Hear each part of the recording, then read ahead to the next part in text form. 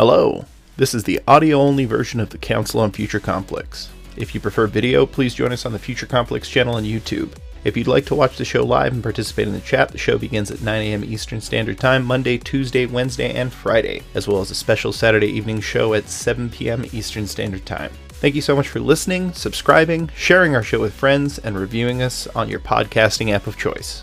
Now on with the show. All right.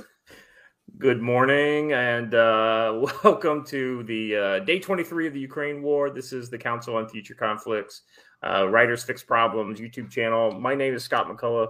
I am your host, and thanks for jumping in here and joining me in this amazing panel.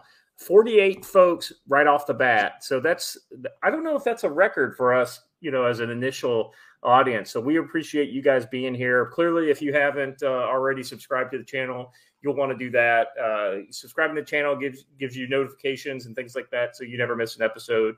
Also, hit that like button and make sure that you kind of tell the algorithm that this is a show worth watching. A lot of you guys have reached out either on Twitter or other various ways. Comments in the videos after we've you watch it as a replay. I wanted to let you know that is very gratifying to see, and every time somebody has a comment or a suggestion, we take it to heart, and if it's addressed to one of the panel members, I'm passing it along. So I just want to say thank you. All right, good morning, panel. Good morning, council. Stan's up at top. I don't think Stan. I don't know if you've ever had this top position here. No, I'm usually late. But, that's right. Stan was like way early. You guys would be proud of him. And because of that, he told me I have to be quick concise and to the point. Yes, that's right. Concise even. He's like a virtual thesaurus just under my head. So please continue to feed me words as we go throughout the day. Sometimes I get a little tongue-tied. Stan, we can find you on Twitter. That's pretty much it. You're kind of you're a cagey dude. Twitter is the best place to find you at the Virginia Gentleman. No, it's just GEN1. Gender one. One gender. There's no two genders. There's only one gender. That's correct. How are you doing this morning? Doing fine. Glad to be here at the beginning. I don't normally see how the sausage is made. It's interesting. Well, I think my verbose tours around Ukraine have had a negative effect on your attendance. So I appreciate you being here, brother. No problem. Joe is the purveyor of Tactical Wisdom, both a book series and a website. How are you doing today? I'm well and good, and I want you all to turn down the sun. I might have had too much Jameson last night for St. Patrick's Day, so if we could just keep it down, that would be great. That'd be great, please. Shades. Get your shades. Little post St. Patrick's Day, Well, when I got a text message from a defense contractor who said, "Hey, let's come on and have some beer." So I wanted to kind of pick his brain about some of these events going on, and little did I know that there would be more than just beers, and it would be a little bit longer than planned. That's all. Good times. I know you're not a hard drinker, Joe. I mean, you probably forgot all about St. Patrick's Day, didn't you? No, I have a rather large and extensive collection of Jameson waiting for this day. So, amen, brother. Amen. Yeah, St. Patrick's Day doesn't get isn't huge in South Korea, but I think people appreciate the opportunity to drink some Irish whiskey. Speaking of Irish whiskey, Ron. No. Ron is he is the big toe of our group, former CIA paramilitary officer, and a hopeful public servant coming up here. Ron, how are you doing this morning? I'm doing great, and I'm all about American whiskey, aka bourbon. Yeah, me too. I mean, I can appreciate Scotch and Jamesons and things like that, and I could even appreciate Tennessee whiskey. but there is a special place in my heart, and probably a 30-minute conversation that we could get dragged into if we start talking about bourbon. So, have you ever had Japanese whiskey? I have. Suntory is great. Yeah, there's surprisingly some decent, very drinkable Japanese whiskey. And the funny thing is it's cheaper over here in South Korea. So I haven't really bought any since I've been here, but I see it and I'm tempted. And Bill Murray did some great commercials in Lost in Translation. Oh my God, that was such a funny movie. Just remember, the more of it you drink, the more drinkable it is. Well, like anything. Well, so there should be like you should be able to order like, hey, I need a 10 drink sliding scale at a bar, and basically your first like 2 or 3 drinks are like top shelf and mid shelf, and then like you're getting the plastic jug stuff in drinks 7, 8, and 9. I think that's why you go to the place that has Milwaukee's Best on special. After the third beer, it doesn't matter. Right? That's right. Well, I mean, is there a Milwaukee's Best version of, say, like a stout or something like that? Because, there's probably Milwaukee's Best Ice or something silly like that. Could you imagine a bad version of a stout or like a porter or something like that? Yeah. If you drink like local craft brews, when sometimes they try to make a stout, it's 10W40. I mean, it's bad. It's I can well see that's exactly the kind of beer that I wouldn't try there. If you're trying the local beer, it's always safer to go with like the lager, even like IPAs and things like that. I mean, first of all, nobody really likes an IPA, but So this morning's poll question in the aftermath of St. Paddy's Day is: how many folks actually lifted a Guinness yesterday? How many folks actually what? Lifted a Guinness yesterday. Talking about stouts, I mean that's 16. That's actually that's St. Patrick himself did that, I believe. So it's kind of a tradition. Yeah, it's not St. Paddy's Day without it. That's right. Right on.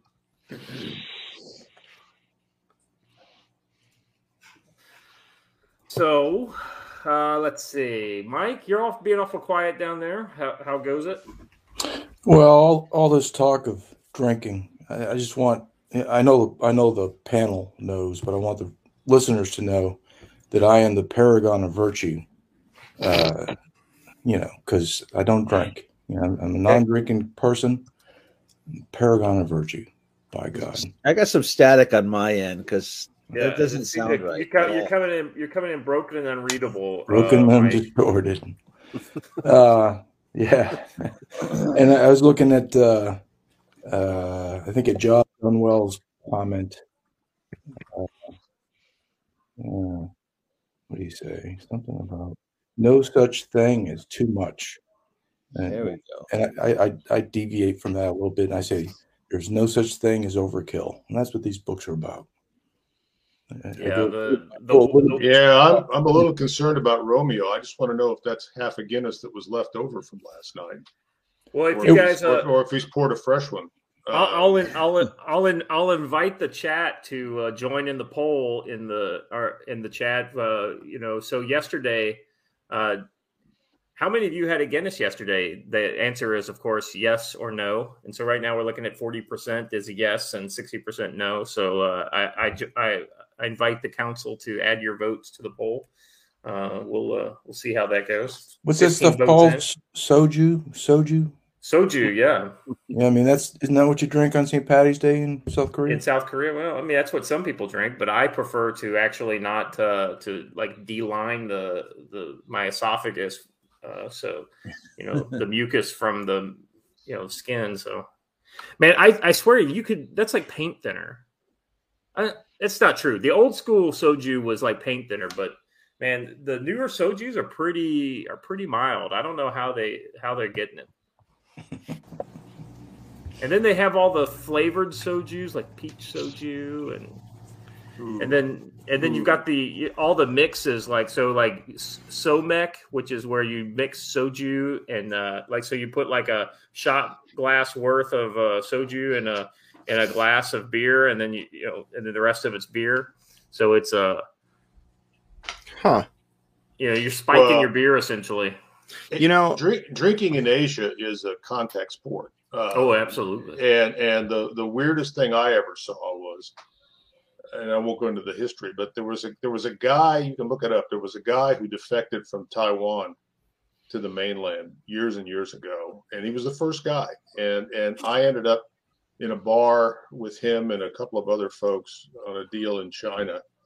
And he ended up being promoted. He was like a brigadier general in the logistics corps for the PLA, but nobody trusted him. His drink was to take Chivas Regal and just take the salt shaker and pour salt into it and stir it up. And that was the worst thing I think I've ever seen or drank in Asia. That was bad. So good night. I don't recommend it. Huh? That's nasty. That is sounds disgusting. Yeah. So that gives you a look into the mind of somebody who would have defected from Taiwan, and he took his jet with him. There was a bounty, his weight in gold, sort of thing.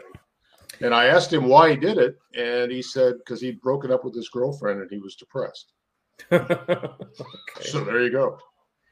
Hey, real quick, we weren't here yesterday, of course. Joe and myself were on Legal Mindset's channel, and I just want to say I mentioned Diatica as one of our mods yesterday because she was hooking and jabbing in the chat over there, and that's where she came from, if I remember correctly. She's an import from Legal Mindset, but also Rick, Duke of Malta, another one of our mods. He was over there too, but I literally forgot, and I saw him later in the chat, and I realized I left him out. So I just wanted to make sure I gave both of our mods who are both here a shout out and a big thank you for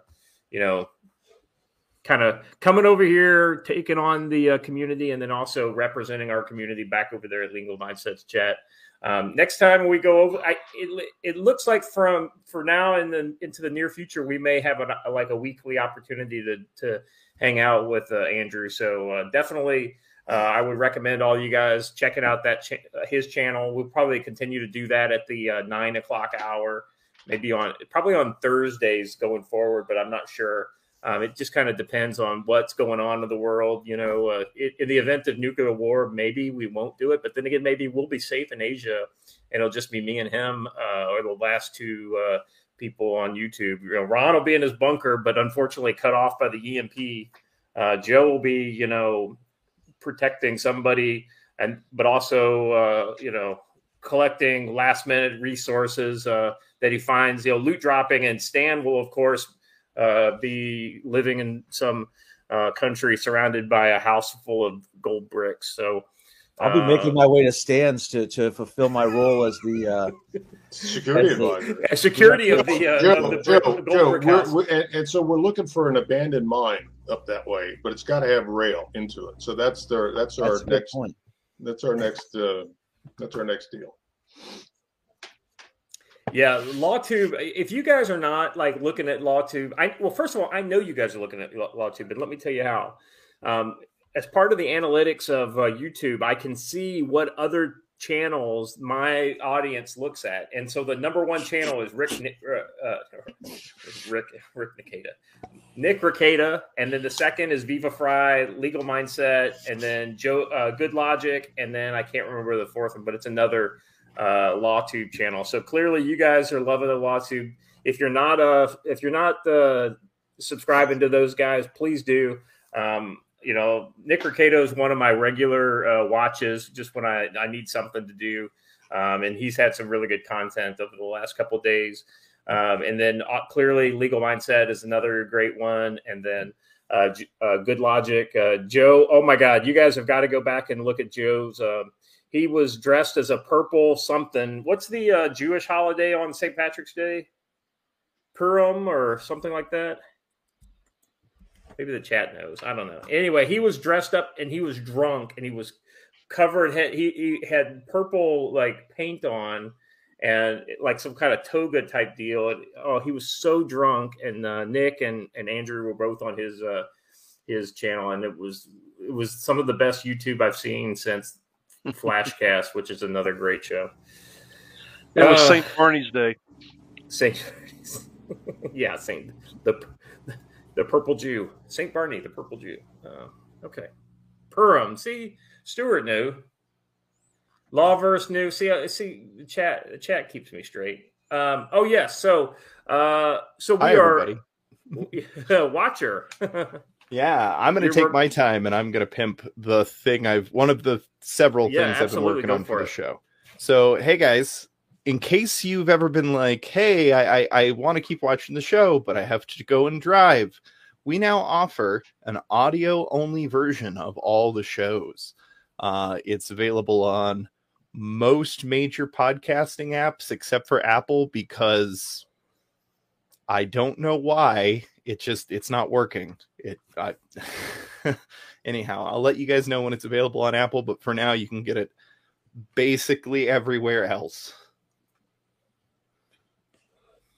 Yeah, that's it. Yeah, you're killing it, Watcher. We're working on the rebrand. We should have some news on that in the near future, as far as the imagery and all that kind of stuff.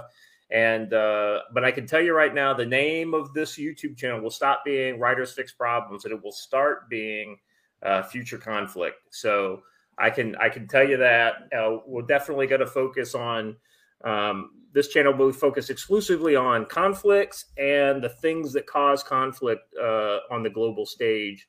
And we'll be kind of diving into various different stuff. We've kind of exhausted the Ukraine-Russia thing. This will probably be the last regular daily show on Ukraine and Russia. And then Ukraine and Russia will just be kind of a segment that we update you on going forward. If there's some big stuff happens, then we'll jump back into the Ukraine-only format. But we've got a lot of other topics that we want to branch out into.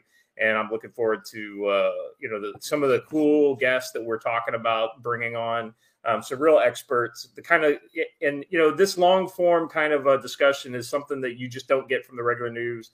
Really, the podcast world is the only place you're seeing this.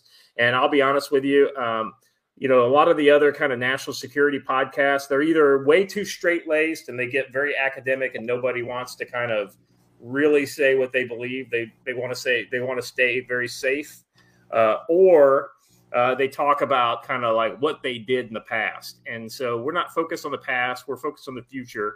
I try to bring these smart guys together and we discuss where we think the world's going. And, we may, if we can get a 40% correct rate, I think we're doing awesome. Though, Joe, I swear, the more and more we make predictions, the more and more a lot of those predictions are coming true, which, I'm not necessarily happy about. On Twitter, they refer to me as Joe Stradamus. I'm just saying.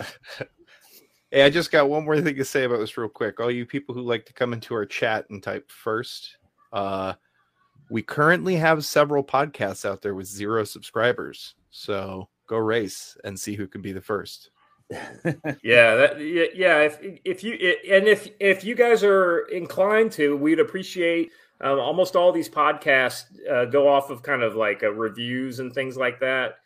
So if you guys if you're a regular of the channel, you already know what's in these shows, say on Spotify. Go over there and put some reviews, say some nice things about us if you don't mind. We appreciate it.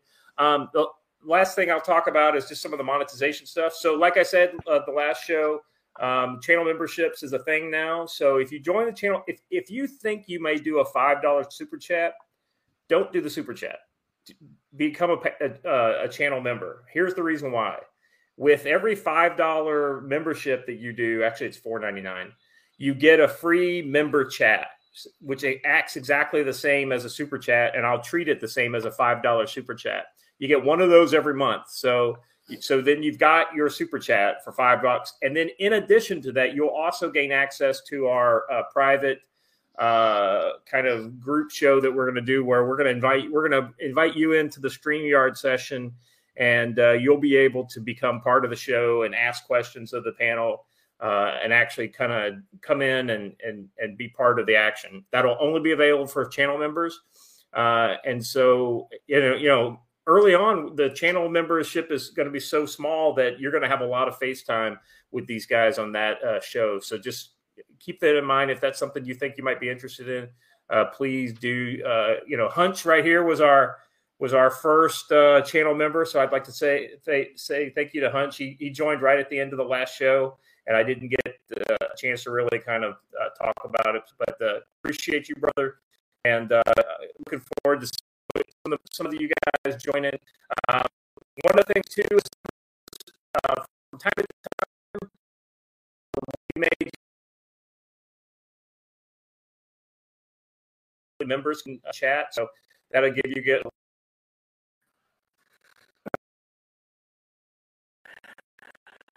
everyone is now frozen. I lost audio. Uh-oh. Are you guys seeing that? Yeah, I'm seeing the chat, but a lot of that's probably on their end. Can you guys hear anybody else on the panel? Yeah, I hear all of you. I think the panel's fine. I think it's a connection to YouTube from StreamYard. No, I'm actually. Yeah. Okay. I think we're good now. I can hear it coming through YouTube. Give me a one. Good. Yeah, give me a one in the chat if you guys can hear it. Somebody must have crossed the streams. All right, so it's back. That's right. No doubt. Yeah, I guess that was with YouTube, not with us, because the whole time we could all hear each other in the StreamYard. So weird. Thank you, Danielle, for actually. There we go. T did it. Look at the ones are finally coming. There we go. All right. So anyway, the channel membership and then also super chats. As you guys know, if you give me a $5 or a higher super chat, I interrupt where we're at and we jump right to your questions. So give that a blow if you have a question you want to answer. All right. Hey, people saying that the quality is low, that should up itself automatically over time as the stream stabilizes. Yeah, I think this is a YouTube thing, and I think that Romeo's blurriness has more to do with his activities of last night. Yeah, the thing, because we're going through StreamYard, it's not like it's coming from me. Like you guys are all coming through me and then me to YouTube. It's going all to StreamYard servers and stream. So it may be the StreamYard thing on their end, but getting to the map. Yeah. All right. I think Russian hackers are DDoSing us because they know we're about to go into the real important stuff. All right. So let's jump into the map. We're going to look in at Kiev. As we know, Russian forces continue to push into the western suburbs of Kyiv. We talked about that a little bit yesterday on Andrew's show, but their progress is is slow or not at all. Ukrainian forces northwest of Kyiv launched several local counterattacks and have inflicted heavy damage on Russian forces. So of note, we've got a little video of a helo attack. Just based on my take and looking at the terrain, and I'm pretty sure this is Hostomel Airport.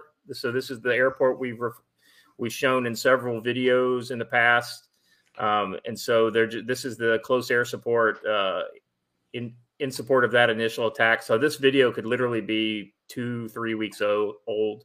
And that wouldn't surprise me. Anyway, it's a pretty good video. It's inside of a KA-52, and we've featured that helo several times, and I thought it was worth seeing again. So what's with the clothesline in there? Well, sometimes you want to just dry off your T-shirt. You just kind of hang it over the clothesline. Hey, sometimes it's your pants. Sometimes it's your pants. That last rocket got a little close.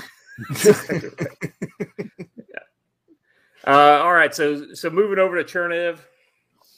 So Chernihiv came into the news quite a bit in the last 24 hours. This, a lot of stories about the American who was killed. A lot of different stories we heard, but the best news, the most solid news we have on that is that he was waiting in line for bread, and indirect fire hit near him, and he was just unlucky. I was told that Vasily Zaitsev shot everyone in that line one by one. Well, I heard that the Ukrainian bread was so good that everybody in line just stayed there and said, well, he'll probably run out of ammo. Oops, nope. Maybe the next guy will run out of ammo on. So, More bread. Anyway, So while the city continues to hold and the Russians spending valuable resources pinning down the defenders and securing the nearby G-locks, it's reported that Russians have deployed reserve elements of the 1st Guards Tank Army and Baltic Fleet Naval Infantry to northwestern Ukraine. And that was on March 17th. This one potentially has the potential to lead to a renewed offensive push against some of these pockets in Chernihiv and Naziev. So maybe we'll see some movement there. They also may be pushing some of those to kind of solidify their hold on the area just to the northeast of Kyiv. So we'll see that development kind of shake out in the next couple of days. All right, moving to Kharkiv.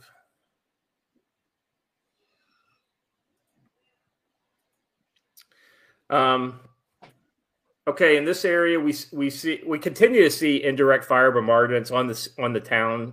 Kharkiv city proper, Ukrainian forces repelled Russian operations and reportedly killed a regimental commander. A new development is the offensive push from Russian-held territory in East Kharkiv. So this is not Kharkiv proper, but directly to the east of Kharkiv. You're right, and that's that push down towards the forces coming out of Donetsk with the idea to cut off the border of eastern Ukraine and potentially create a pocket that may actually cover up all of Kharkiv as well. So, all right. So anyway, looking down the line of control, the next city that's really kind of drawing our attention continuously over the last few days is Mariupol. So while the Ukraine defenders continue to hold out, Russia has gained ground in the city's western corridor. In the last 36 hours, Russian mechanized forces continue to lose equipment and men to Ukrainian anti-armor ambushes. Another development in the southern front is that Russia may be parceling out elements of the reserve force that could conduct amphibious operations along the Black Sea coast to support ongoing operations at Mariupol, further reducing the likelihood of Joe's Russian amphibious assault. I mean, I'm sorry, Joe, if I was really hoping that we would get that amphibious assault on Odessa, but it seems like they keep piecemealing all of the naval infantry forces out to these other parts of the conflict. Yeah, I think they're just using them there as a feint to tie down a good chunk of the Ukrainian army in Odessa.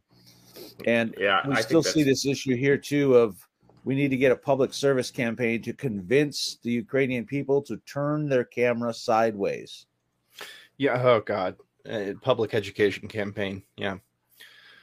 Remember, kids, vertical video is a crime against humanity. They have small hands. They can only hold it that way. Joanne Lynn has joined channel membership. Thank you, Joanne. Just joined the membership. Glad to have found your channel. Brilliant panel. Don't I know it? These guys make me look so smart. But they are so mean to me behind the scenes. You wouldn't believe. Oh, did I say that out loud? So I had the link. Daily. I had the link, but I can't find it. Just to support what Scott was saying. Also, the ships, the landing ships, as well as all of their escort ships, it's reported that they've now scrubbed all of their identifying markers off. So it'll be a lot harder to tell when they have shuffled troops out up to Mariupol instead of having them as part of that feint. Yeah. Yeah, a Watcher, if you want, and Scott, if you want, I just sent Watcher video of that Kadyrov posted in Mariupol, Chechens on Azov Brigade. So you may want to pull that up too. So. Yeah. Let's look at that while we're here. It's in your DM.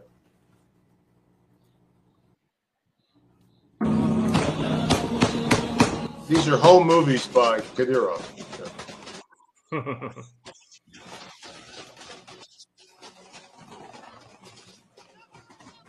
Yeah. Look at all that fire discipline. I was gonna say I'm seeing some of that Middle Eastern style. It's volume and pray. Yeah, I'm going to crouch down in the open and hope that I don't die. That's good. and fire up at an elevated position that has cover. Well, nobody ever said these Chechens were cowards. That's for sure. Let me give you a little tactical wisdom. You can fire from inside of a window down at the ground and hit things. You cannot fire from the ground up at a window and hit things. Nope. Especially not with just... well, okay, so the guy with the machine gun there might have a small chance. Yeah. It's a shame that no one skipped a ricochet into Kadriov's head, but... I don't think he's really there. Come on. Yeah, what? You don't think this is actually him? He's not on the front line? I'm sure this is probably his TikTok channel. Yeah. Wait. Is that somebody just like bringing home their groceries? Past Meanwhile, these dudes shooting at the building? She decided. Well, it looks like one of the nice Chechens has decided to help her out. The bread is really good. The bread is really good. The bread is so good in Ukraine. Andrew's fan will appreciate that she has decided to become unbreaded and to get the hell out of there. Ooh, and this guy is like, look, I'm helping on the paper? little kiddies. I gave him a stuffed animal. Look at how nice we are to these people. Oh, yeah, there it is on paper. Yeah, I just killed her husband, but she's now wife number 4. Sorry. Yeah, let's see some unbreaded in the chat. There we go. Danielle, she knows. This just reminds me real quick before we move on. It's always very important. Just a quick matter of courtesy, folks. Please always remember that you never ask a man his salary. You never ask a woman her age. And you never ask a Ukrainian fighter what this patch means. Yes, this is true. There is some irony. The Chechens fighting the Azov. It's kind of like, yeah, absolutely. That's like a fight made in hell. And you know what? I'm totally okay with both sides fighting each other to the death, to their mutual destruction. And if one of them survives, maybe that person will have learned a lesson and will, All right. Anyway, Mariupol's a mess. Let me read my little paragraph on it here. So, one of the other things too is that we have seen significant pushes by the Russians into Mariupol, especially the western portion of the city. So, continue to look for that. That was another incident. There was the theater being hit. It was marked children on the outside, but it still got hit. There's no way of knowing if that was an errant rocket or if that was a direct targeting. But evidently, I think there were no casualties. Is that what I heard? Did you guys hear anything more about that?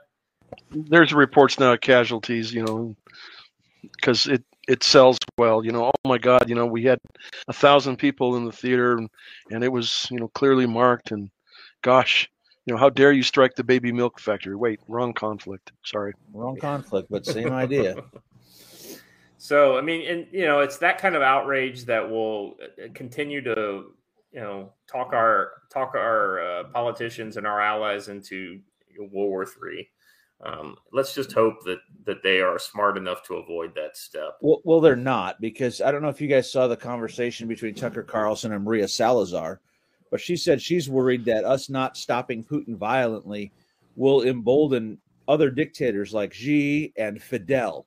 Yeah, I just want to bring up, I'm also afraid of Fidel, Ito. That northern man above us is a total master of disguise. The Canadian dictator? Yes, yeah. And if he came to take you out, you wouldn't know it was him. You'd be laying down to go to sleep with your wife, and she would roll over and just be like, I told you it was lockdown time, bitch.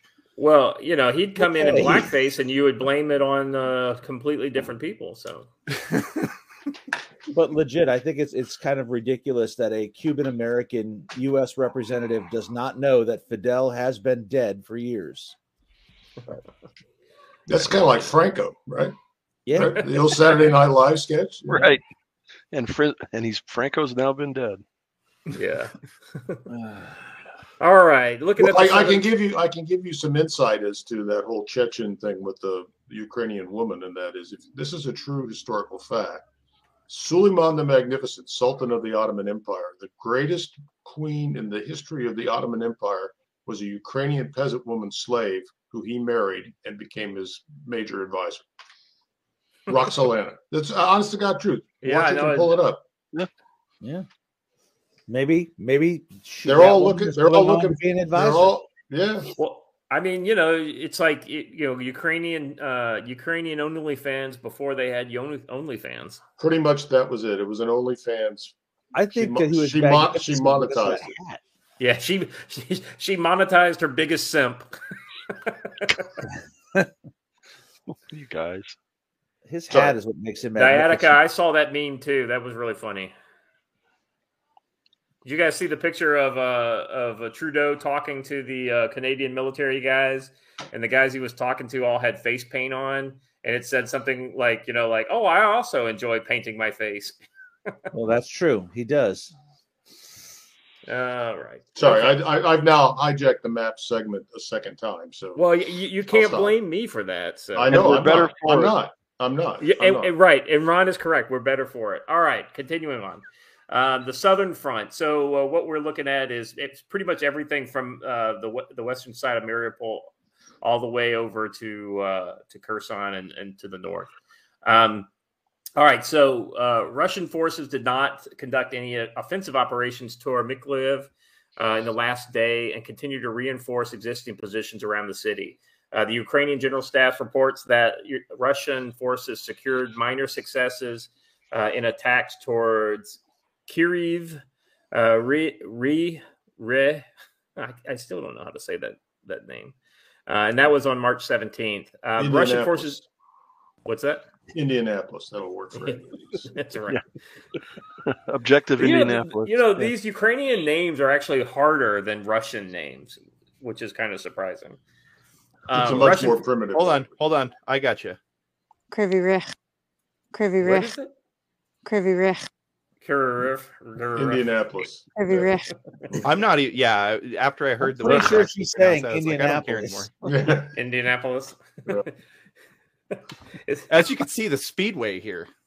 Yeah, the circular track in red. That's where the Russian Grand Prix event is going to move to. Is from Sochi to Indianapolis. By the way, I watched a little bit of that Formula One show on Netflix. That's really good, by the way.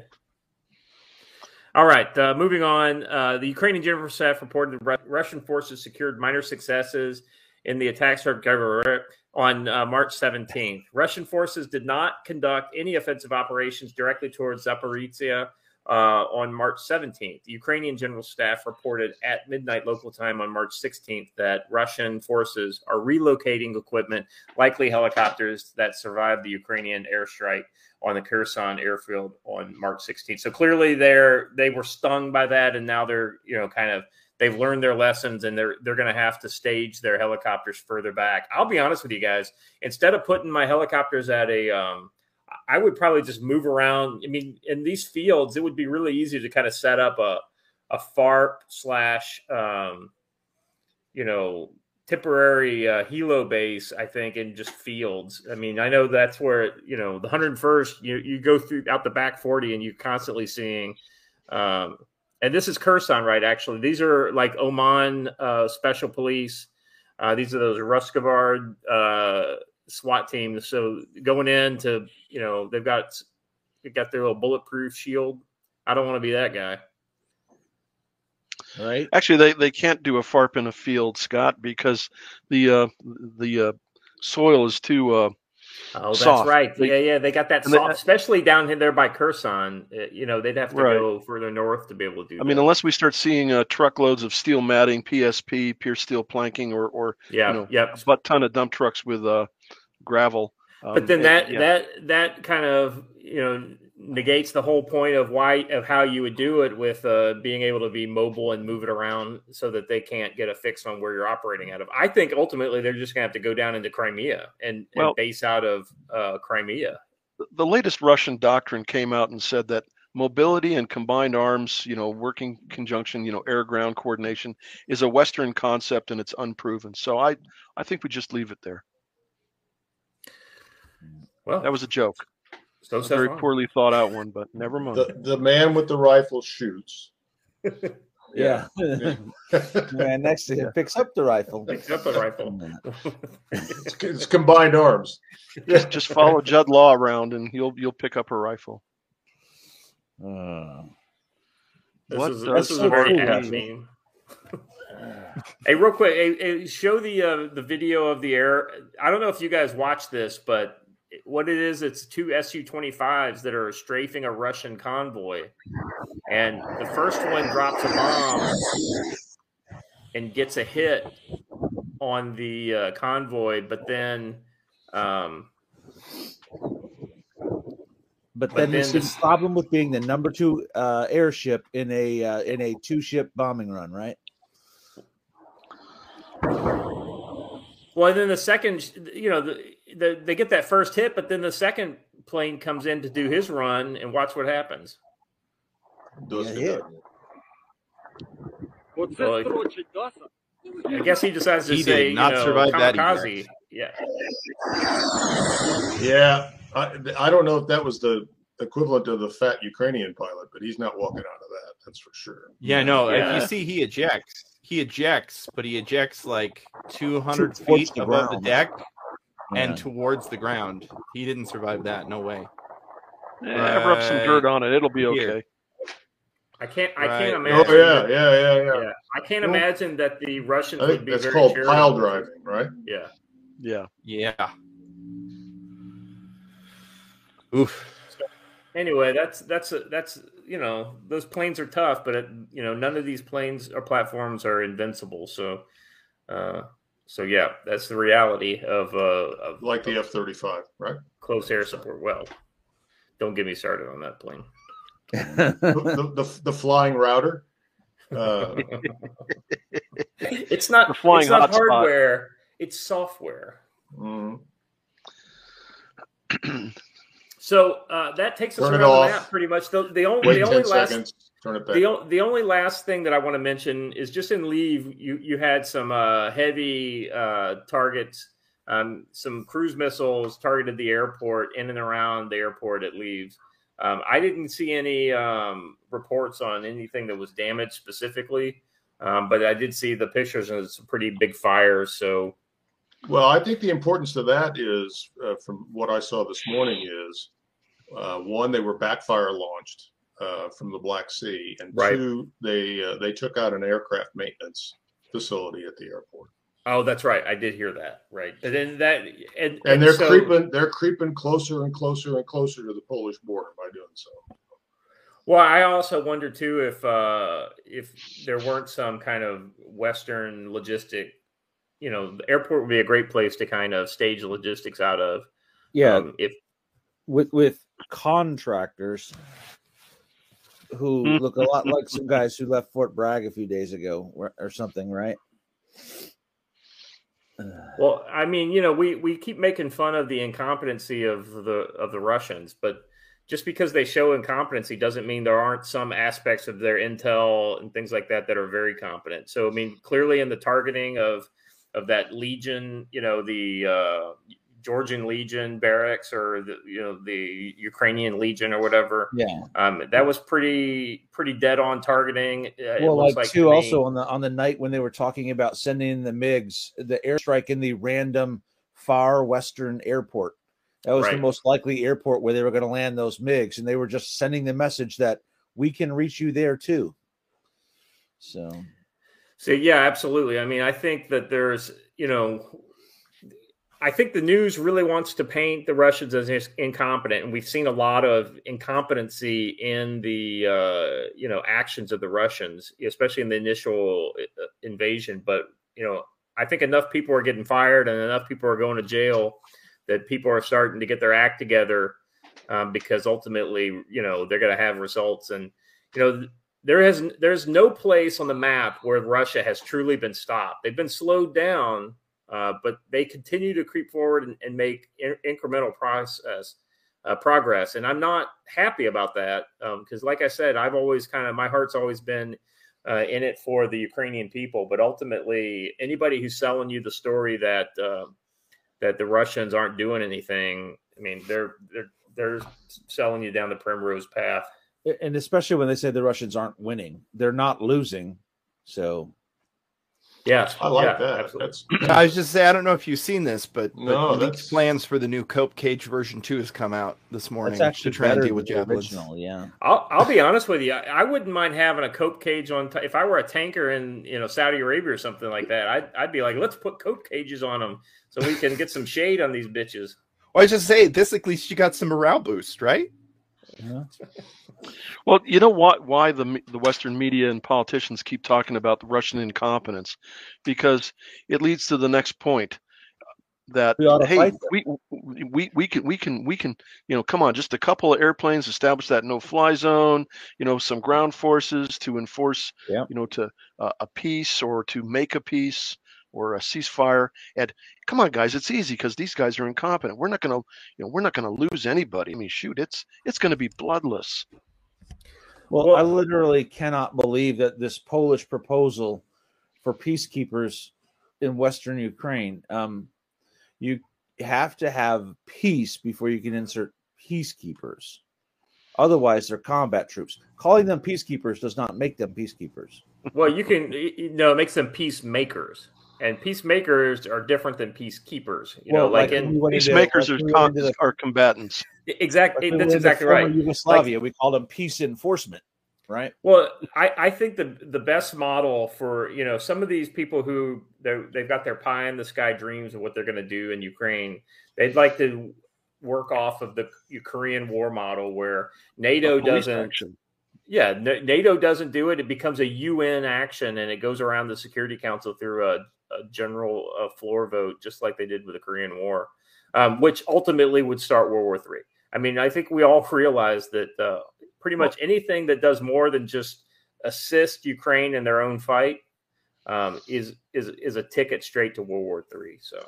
Well, actually, the UN Security Council did authorize the Korean police action because the Soviet Union was boycotting it over some silly reason, and they realized their mistake, so they came back, but they couldn't muster enough vote. They couldn't muster any votes to rescind the Security Council decision because the other nations vetoed it. So, yeah, oops. But yeah, I mean, then the General Assembly just acceded to that, endorsed it. Yeah. So I mean, it's and anyway, talking about. But can I make one more? Can I make one more point? Since just to I saw the map horse twitching, so I think it's not quite dead yet.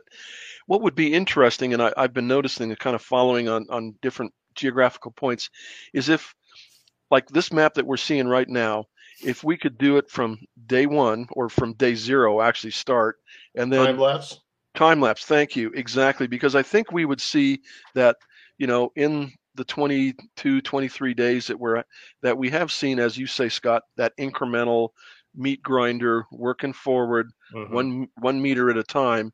And so, yeah, there have been some slowdowns, but overall they keep moving forward. So I think it would reinforce what we're trying to say, that the Russians, while they're doing a lot of stupid tactics and a lot of stupid operations, nevertheless they continue to just press forward because they don't know any other way. Yeah, we've never done that, right? We've not done any stupid stuff in any of the conflicts. No, not us. No, maybe in the Coast Guard or something, but never us. Well, anyway, let's look at some not totally incompetent Russians real quick. Let's go to the first video in the combat footage.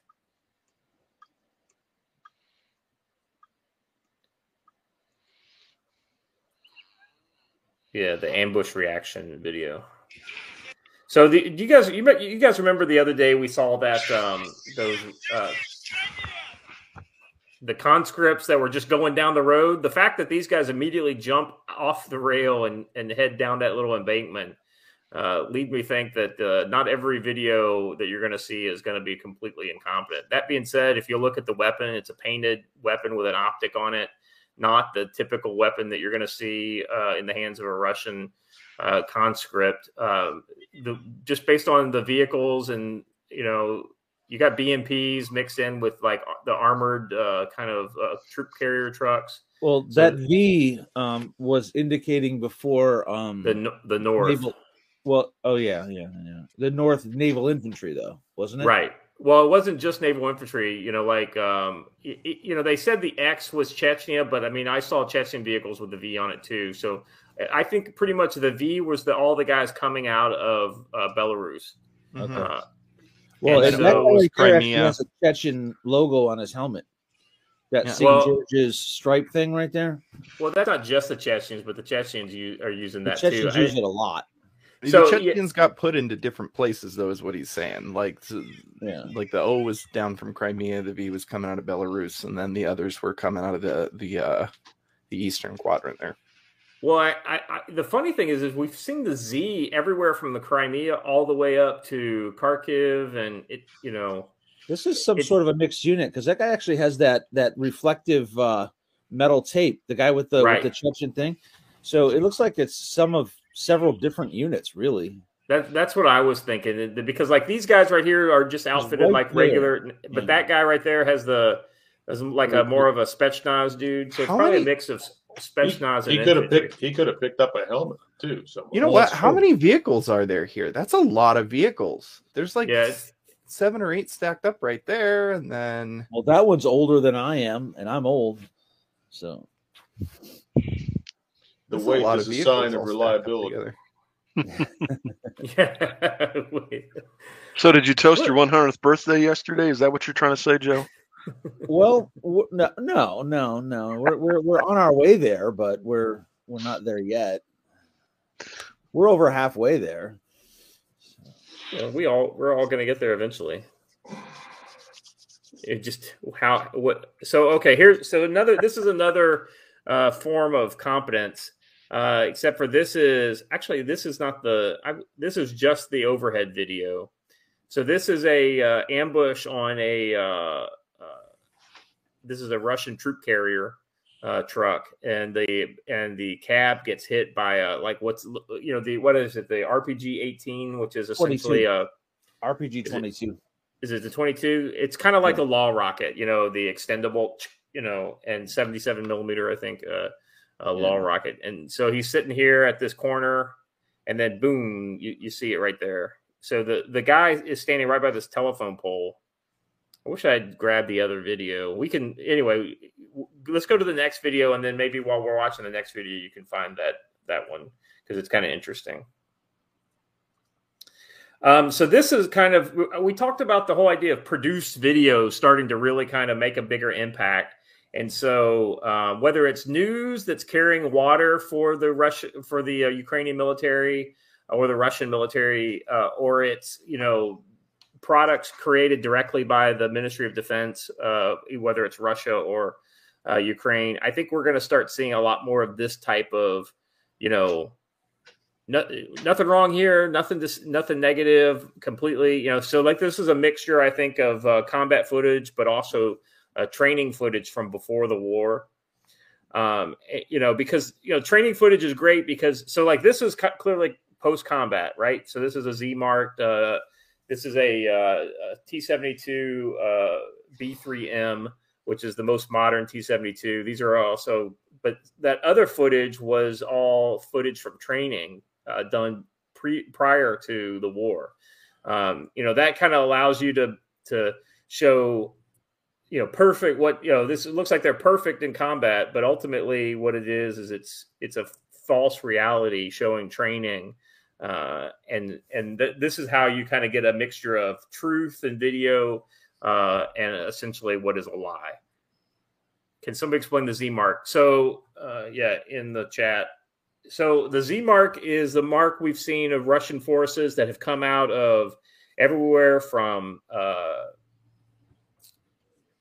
So I think it goes to like the cores, right? Like what core is providing. But anyway, geographically, we've seen it from the Crimea all the way around to Kharkiv. Even some of the forces in around Chernihiv have had that mark. We tend to see the V mark in and around. See, so here's the kind of areas where you're seeing the Z mark, and then there's some other lesser known, like the triangle, and then like the diamonds tend to be like division or brigade symbols here, like the three dots in a circle. You're also seeing the kind of horizontal slash, like a white slash line versus like a Z. You see a lot of that on the VDV, infantry units that are coming out. So it's go ahead. But the point is that because both sides use the same equipment for the most part, or it's a lot of it, a lot of it's going to look the same to whatever a Ukrainian first name is. He just grabs the nearest NLAW rocket, got the 5-minute instruction. Well, he doesn't know, so that's a way to so we don't have any friendly fire, blue on blue or red on red incidents. But, yeah, I mean, I've seen people getting really jumpy about that Z recently. Let me see if I can pull this up. Yeah, I wouldn't get too. I think it's just a marker like what we had. I know. I'm Desert Storm, and then we had people get real jumpy with anything with a Z on it. The D-Day, markers on the aircraft and stuff like that back in '44. So it's just a quick visual ref. The other thing too about here, this is kind of like the simple north, east, south. But the problem is that, we've seen plenty of forces coming out of Crimea that had the Z on it. So it's kind of like, as much as I like these simple explanations, you're seeing kind of various differential kind of reasons and why it is. So. I just wanted to say real quick, we had a question in the chat about how we're getting that kind of overhead footage from Ukrainians constantly. I did a little bit of research into that, and before the invasion happened, one of the few things that they really did do well is that they talked to a bunch of, they essentially gathered civilian drone owners who were willing to participate, showed them how they could continue to operate their drones in a combat zone, and essentially told them, hey, this is the type of stuff you should be looking for, and if you get footage, here's where to send it, and then we'll spread it. Yeah, I mean, I think this drone footage has been very effective, and honestly, I think this footage we're getting ready to watch is probably one of the most interesting drone footage, because you're basically seeing everything from the, like watching a battle from, 200 feet up in the air. So anyway, so this is pretty intense. This is a Russian tank in Mariupol, and it's getting attacked by infantry. A tank by itself in an urban situation, not a good idea. As you can see, it just got hit, a second hit. This is anti-tank weapons, probably RPGs or unguided law rockets, something like that. I think anything bigger would probably have already taken it out. It's backing up. It realizes we're in a world of hurt. Another one takes another hit to the side into the turret. Well, I got to make it. That was this is directed at the chat. It was Manassas. First Manassas. That's the name of the battle. Sorry. First Manassas, yeah. Not Bull Run. Bull Run is. How did they know there was going to be a second one? Bull Run is what Yankees call it. So that's right. Hey, you're going to have to change that attitude when you come out west here, young man. Just a little bit of video analysis, real quick. We're going to beat the Johnny Reb out of you. You can tell that this one right here is the shot where it gets really bad, because you can start to see the smoke pour out of the barrel as soon as the thing hits, which means that there's vaporized metal fumes inside there. Yeah, and you'll see smoke starting to come out of the top of the turret. That's Febreze. This is the blast, but watch the barrel right here. You're going to see smoke start to pour out of the end. Watch it. That's Febreze. That's all that is. Yeah. So. And then this guy just and then he opens the hatch. Febreze. Yeah, and then it's indicative that there was a bad hit because you saw no explosion. The explosion was inside the tank. Yep.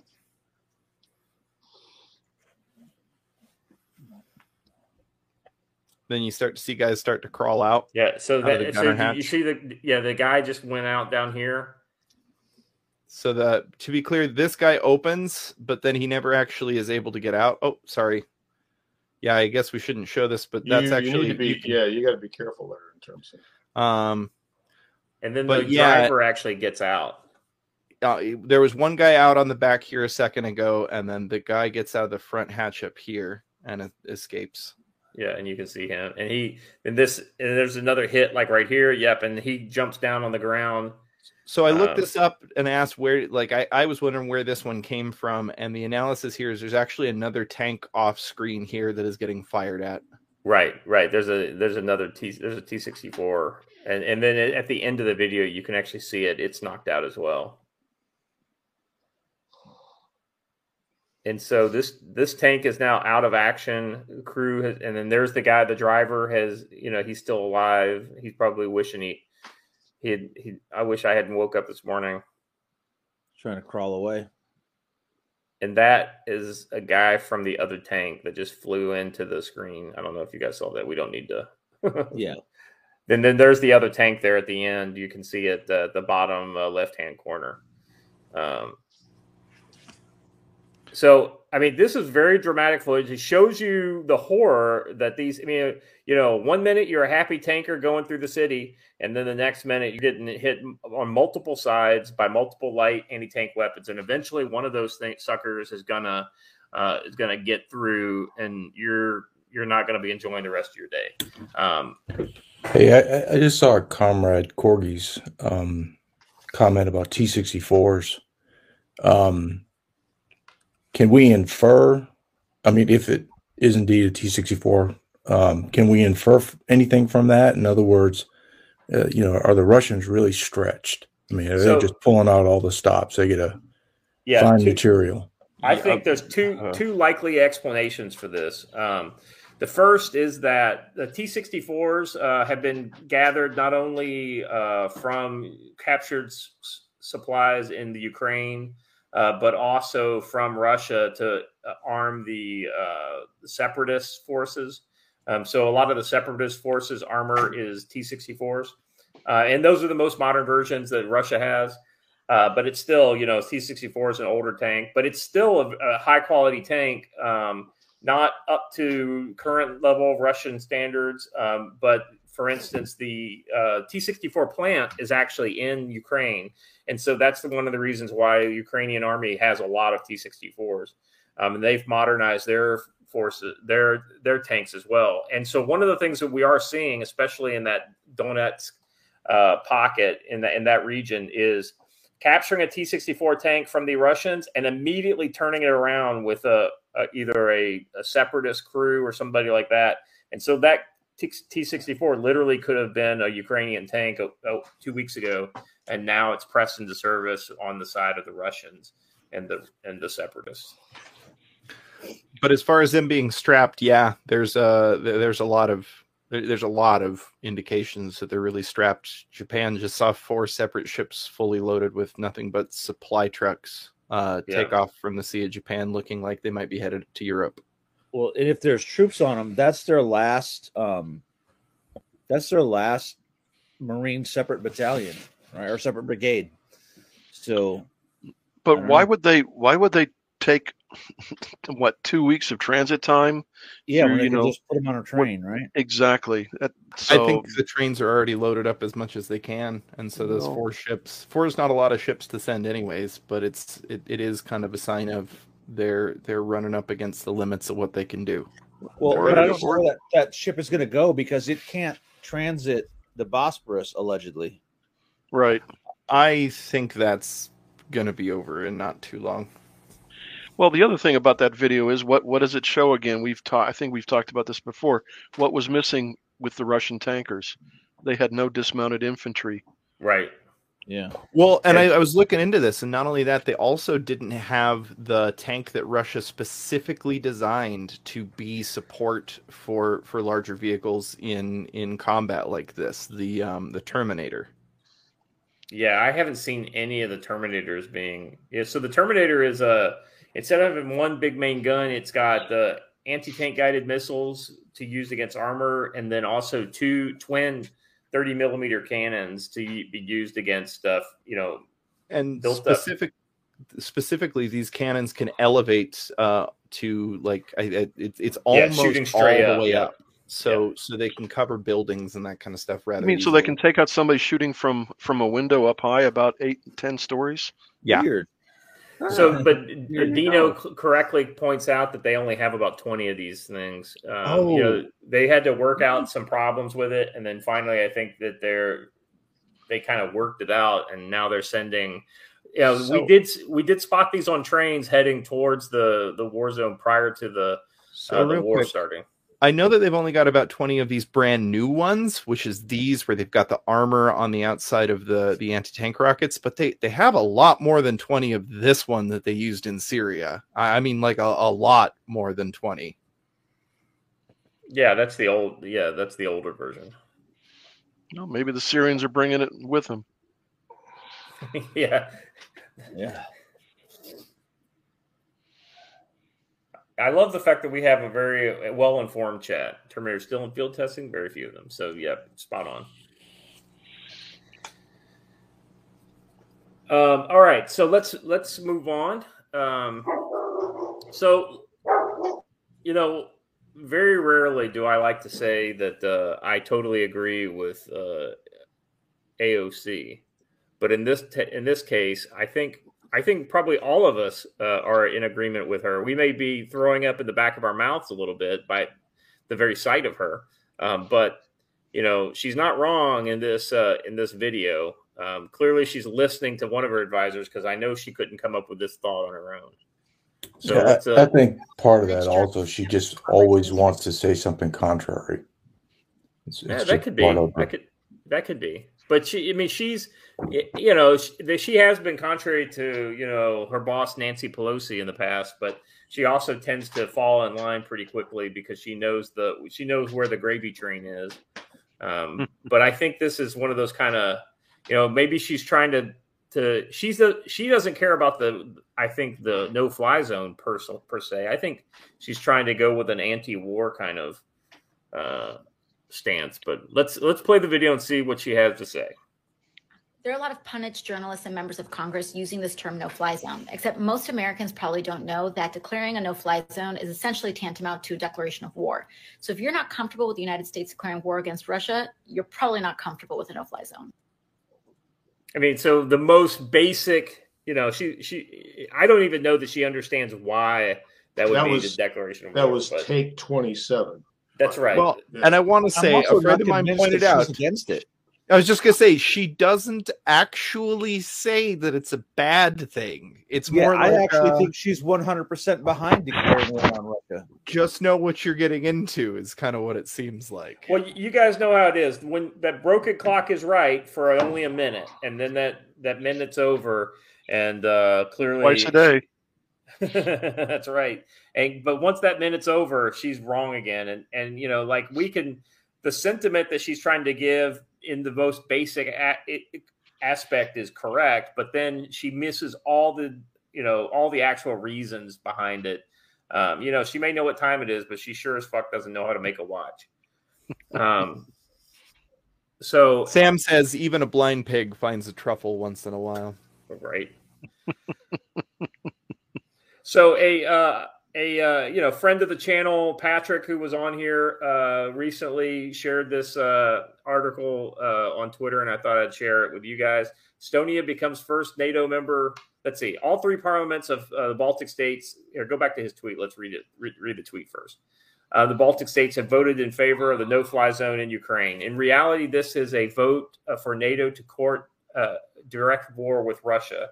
This is a foreseeable and lamentable development.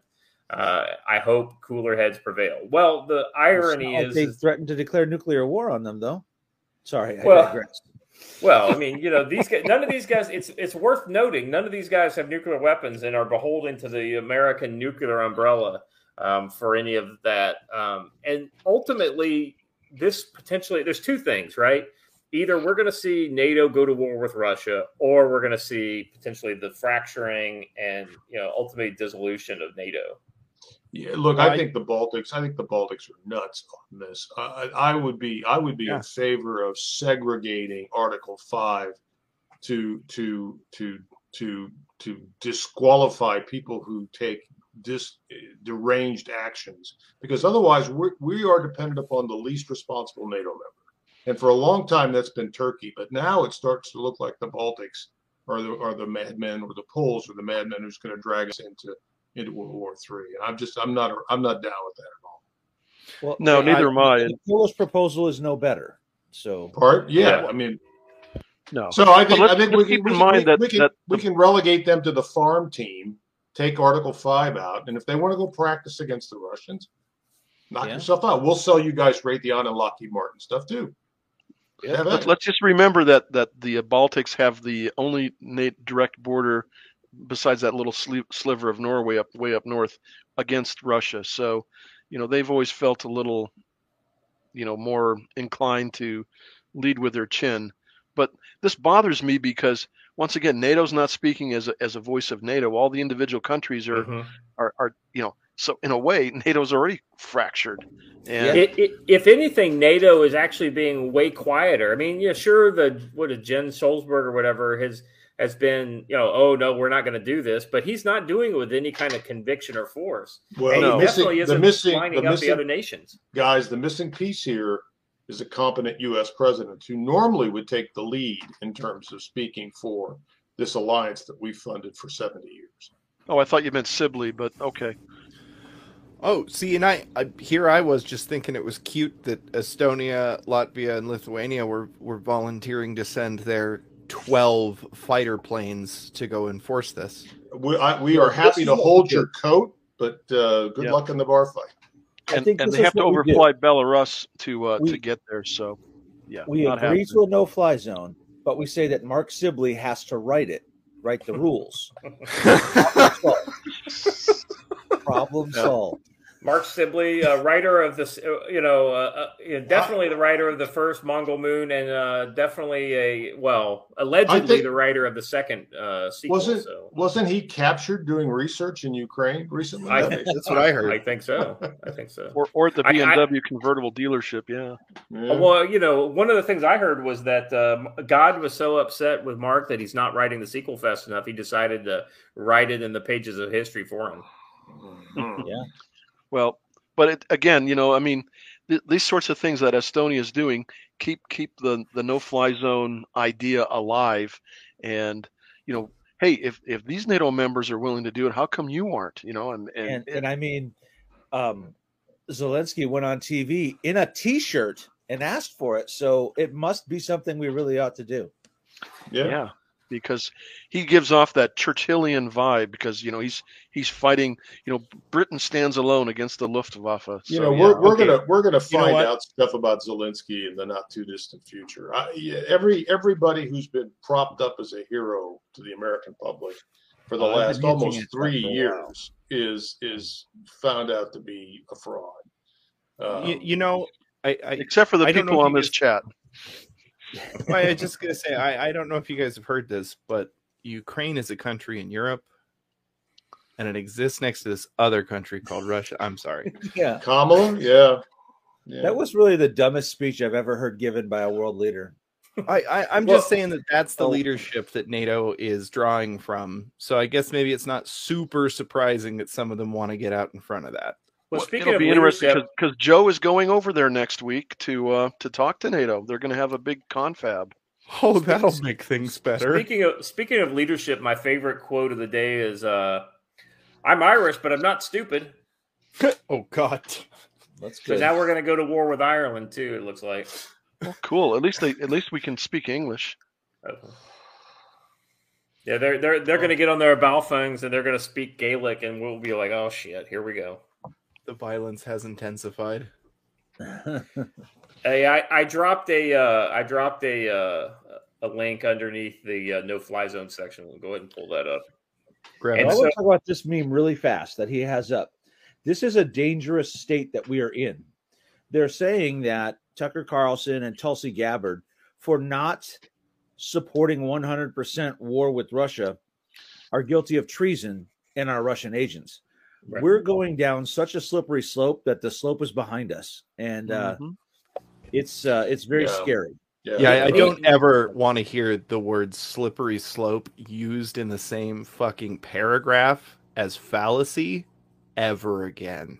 So I think this is important. Once Americans, Americans are uploading the new dictates from the mainstream media, but once they really find out what a no-fly zone means, the support immediately drops. And I think what you're seeing in a lot of times are especially on the conservative side, is that, a lot of these Republicans are actually good people who want to help, and if they think of no-fly zone helps and they're hearing it from, all their, chicken hawk Republican senators and Congress people, then they get behind it, even if they're, but then once they realize that, what does that mean? What does a no-fly zone mean? Well, it means we have to go in and we have to shoot down other airplanes, and we have to shoot up anti-air systems, and then we have to send in ground forces to secure our Scott, there's pilots. What it starts with, and I'll look to Ron and Joe to keep me honest, or Mike to keep me honest on this. What it starts with is blowing up Russian aircraft on the ground in Russia.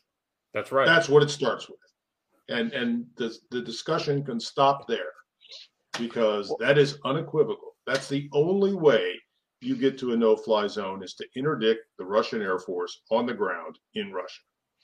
Yeah, yesterday I sent somebody tweeted a smarter person than me 10 policy questions that need to be asked about the no-fly zone, which basically, if you start answering them, you go, yeah, not such a good idea.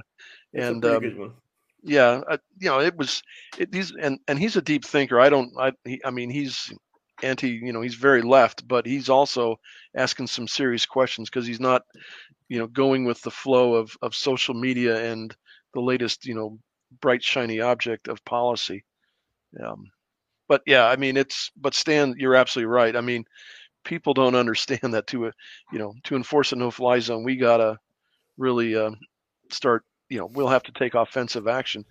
I mean, I'm reminded when Senator McCain was advocating for some sort of action in Libya, a no-fly zone and things like that, and Secretary of Defense Gates very patiently but very tersely explained the ramifications of a military intervention and a no-fly zone, exposing the fallacy of McCain's emotional argument, which McCain did not appreciate at all. But it was a great thing. It's way old, but it's an important thing to remember, that these sorts of things, cooler heads do need to prevail, and I'm just afraid we don't have any cooler heads or any people of stature that can say, yeah, not such a good idea, Tony Blinken or Jake Sullivan or Kamala or whomever's making policy this week.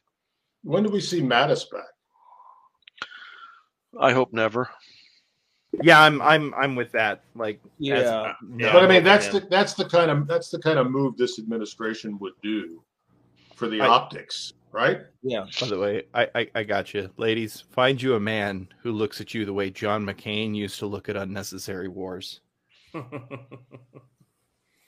Yeah, I don't understand. There's a whole show to do on McCain, and even that would be a waste of time. So yeah. Well, if unfortunately, in our system, I guess,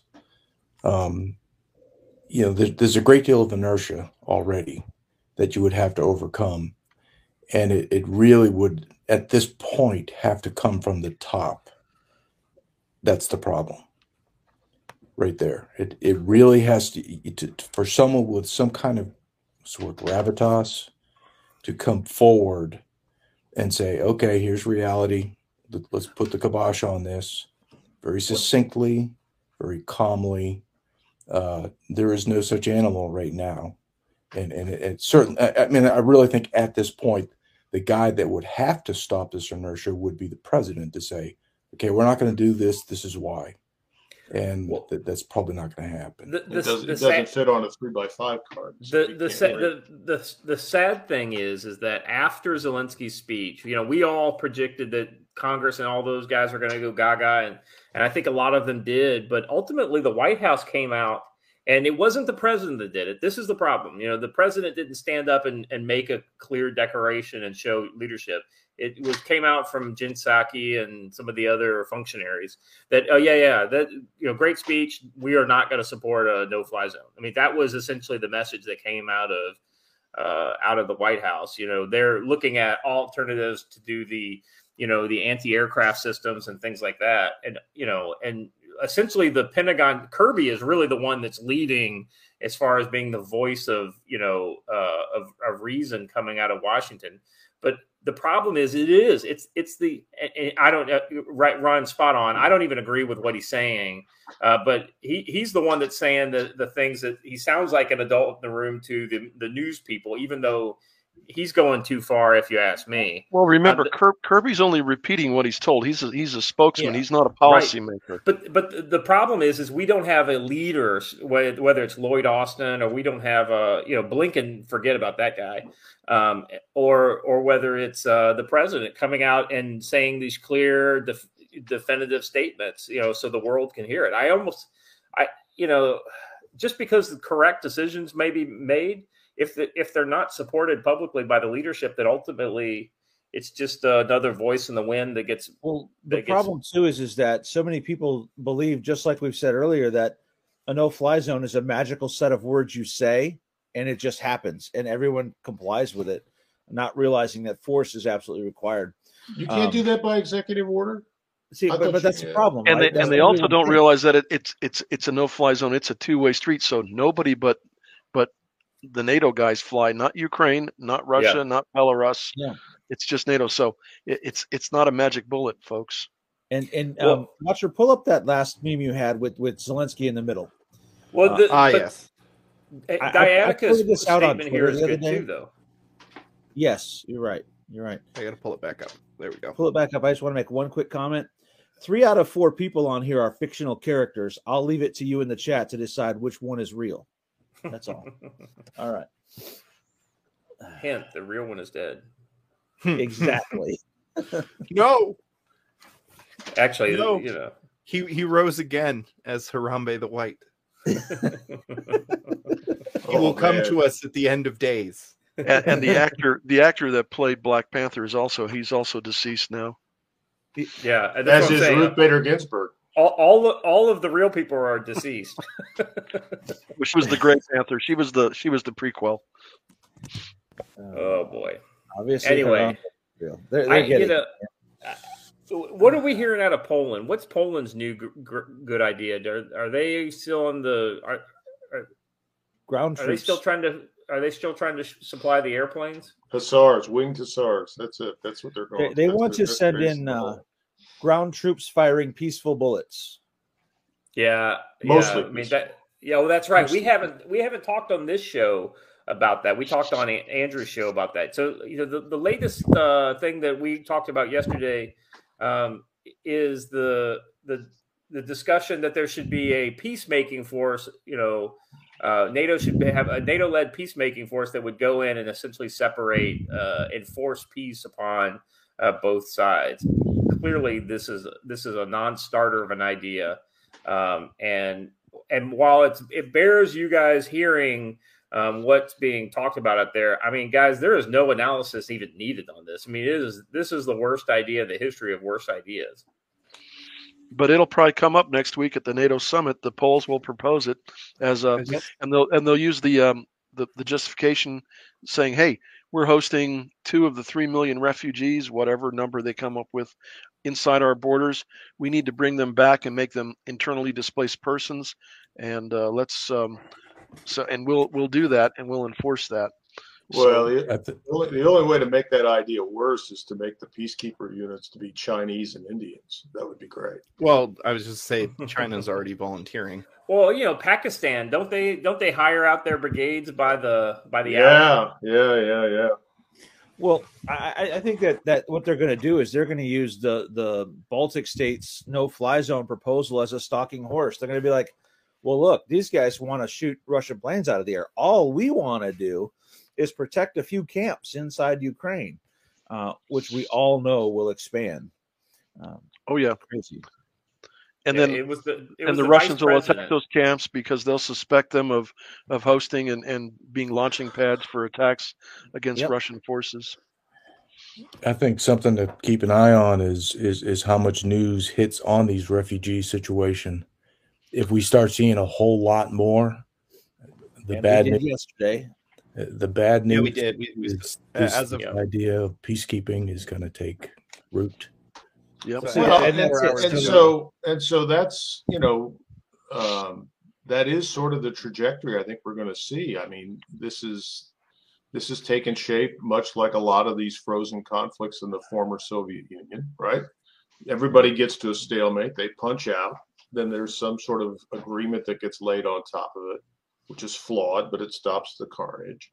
You've got internally displaced people on all sides, and things cool down, but the lines stay frozen in place, and the seeds of the next conflict are embedded in the ceasefire agreement until people sort of rearm and re-up.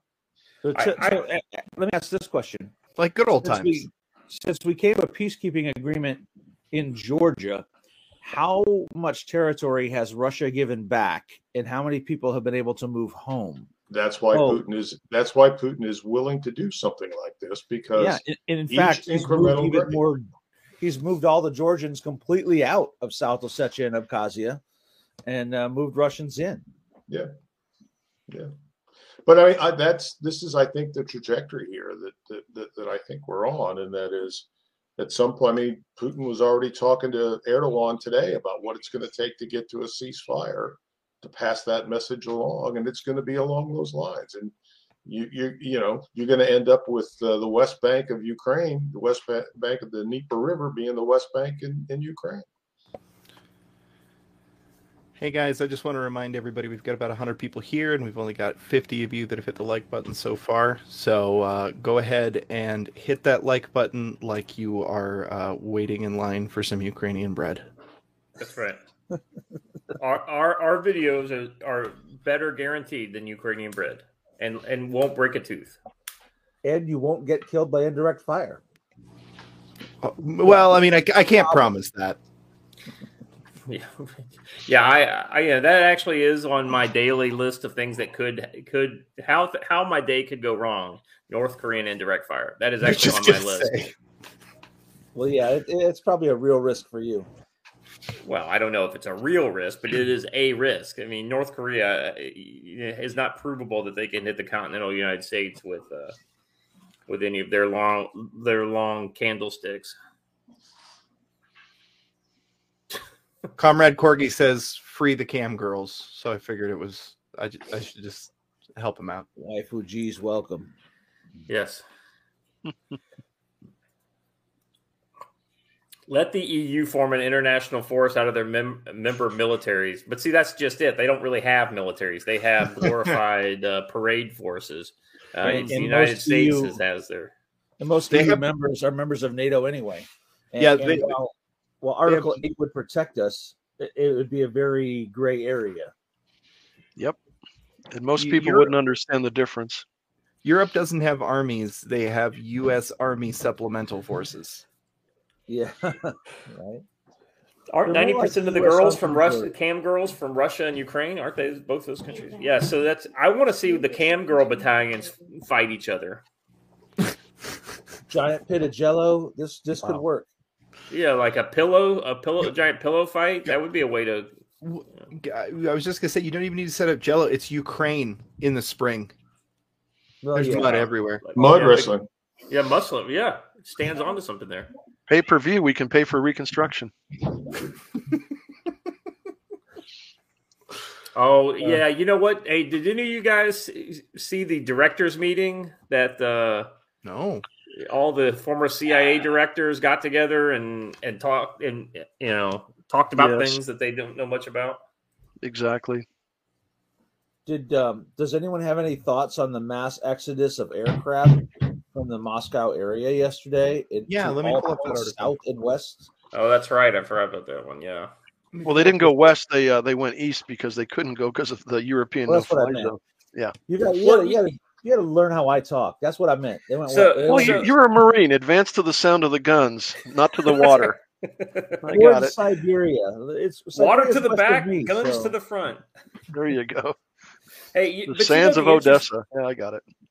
You know, the thing that I was kind of curious about with this is that you had the official flights going out over the Urals, but then you had those business jets doing a hook, you know, over the Caucasus and heading towards Dubai. Yeah, exactly. So like the government people were leaving and getting out to their secure site in the Urals, and the non-government people were like, yeah, but I'm gonna go spend time on the beach. So, well, the other thing I wonder is if this wasn't just an exercise for that exact same kind of. It could be. It could be. Well, and if we start to see these often, so that it can't be used as a signal for when something's going to go down. Yeah, that's another thing too. The whole idea of conditioning. You know, you condition to see things, so when you do see it, you don't think it's anything odd. Normalcy bias kicks in, right? Yeah. Yep. I mean, there was an article that came in this morning from the Aviationist that kind of said, yeah, much to do about nothing about this, but you know, still worth watching. And they did talk about some of the aircraft, you know, compared them to our E4s and E6s that are part of the aviation nuclear deterrence, you know, survivability fleet. Yeah, I like Corgie's idea here. Cam girls can decide the fate of the world via live pay-per-view. Well, Putin's not taking Musk up on his offer for single combat, so we got to do it somehow, right? Hey, I like the Ilona. Ilona. Yeah, I like the fact that that Musk actually was doing pretty good on his comebacks, but he actually got some member of the Russian either military or I don't know, government to actually engage with him on this? Well, it would have been a really bad idea because Vladimir Putin would have kicked Elon's butt. So yeah, I mean, Vladimir Putin's a legitimate judoka. Well, I mean, let's pretend Musk was as well. Musk has spent the last 3 years living in a shack in the middle of the desert, eating nothing but peanut butter, apparently. So it's not exactly fighting shape. Oh, yeah, no, spot on. I mean, well, you know, I mean, so I want to just kind of, we're heading into the last 30 minutes of the show. I want to like kind of open the aperture a little wider, because you know there's a lot of stuff going on in the world. A lot of it's, I'll be honest with you, there is not something bad in the world that I don't think in some way isn't linked to this whole China, Russia, Ukraine, you know, Iran, all this kind of stuff that's happening together. What are some other things that you guys have seen in the last 48 hours that have just kind of raised your eyebrows a little bit?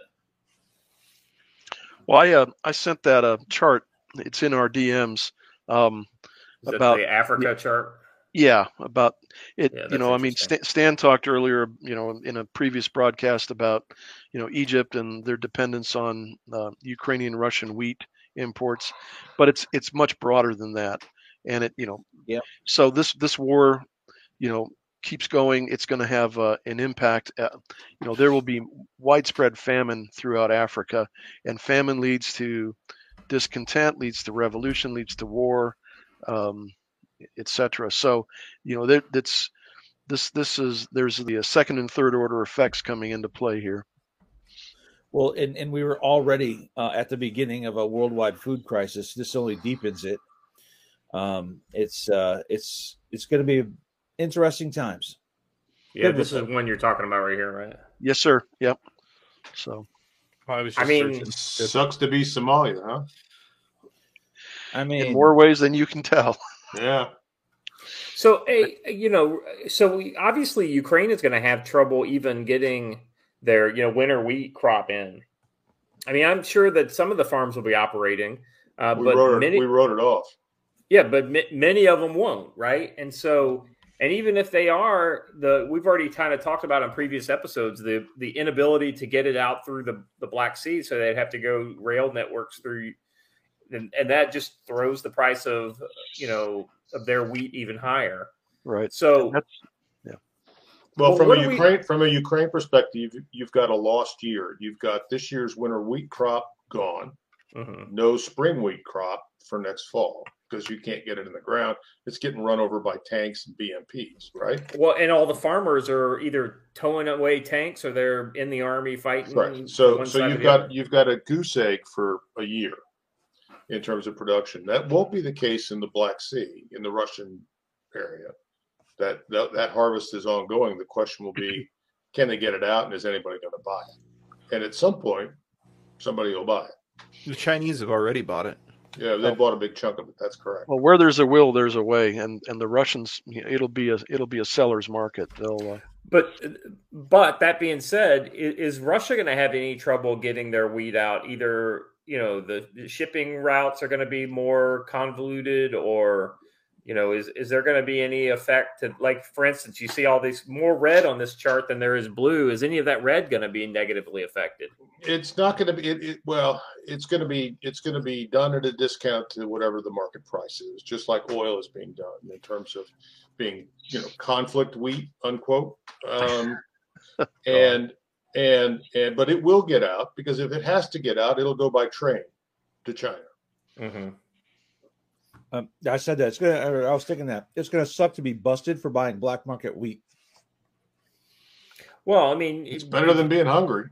It's going to get laundered though through third parties, right? I mean, it'll go to China, and then China sells it as China wheat. What do you win for buying conflict wheat? Well, yeah, I mean, and blood wheat, baby. And this is the segue to the Erdogan straddle, okay? Because Turkey is an outlet for that stuff. I can tell you entire shiploads of non-organic soybeans out of the Black Sea that end up transiting in Turkey and coming out as organic. So it's just paperwork. It's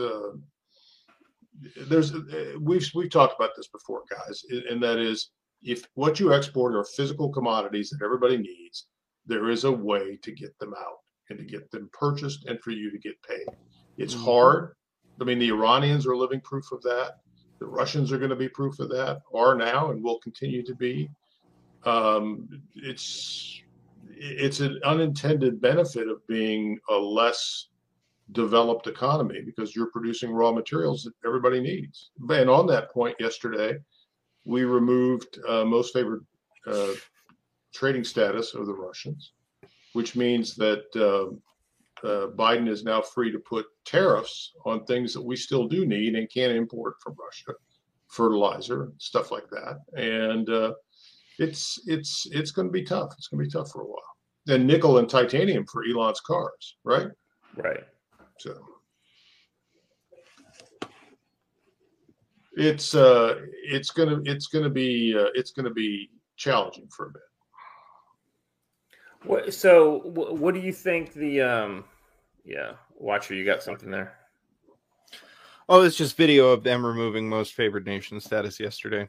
Just the vote. Yes. What's the impact going to be on this, Stan? Well, the people who railed against tariffs when Trump did it are going to be actively foaming at the mouth to slap tariffs on all this stuff. And ultimately, this is going to end up going to the WTO, and it's going to be found to have been illegal in terms of the manner in which it was done. But that's 5 years from now, so it doesn't matter. The reality of the fact is it's going to be a problem. So this is one of those kind of so I think it's, somebody can keep me honest on this. I think it's 21% of imported gasoline still is coming from Russia. So we slap a tariff on that, and a lot of that stuff was in transit when Biden. Yeah. So it's not applicable to that. So it's all the stuff after that, I guess. So let me get it straight. We had tariffs with Trump.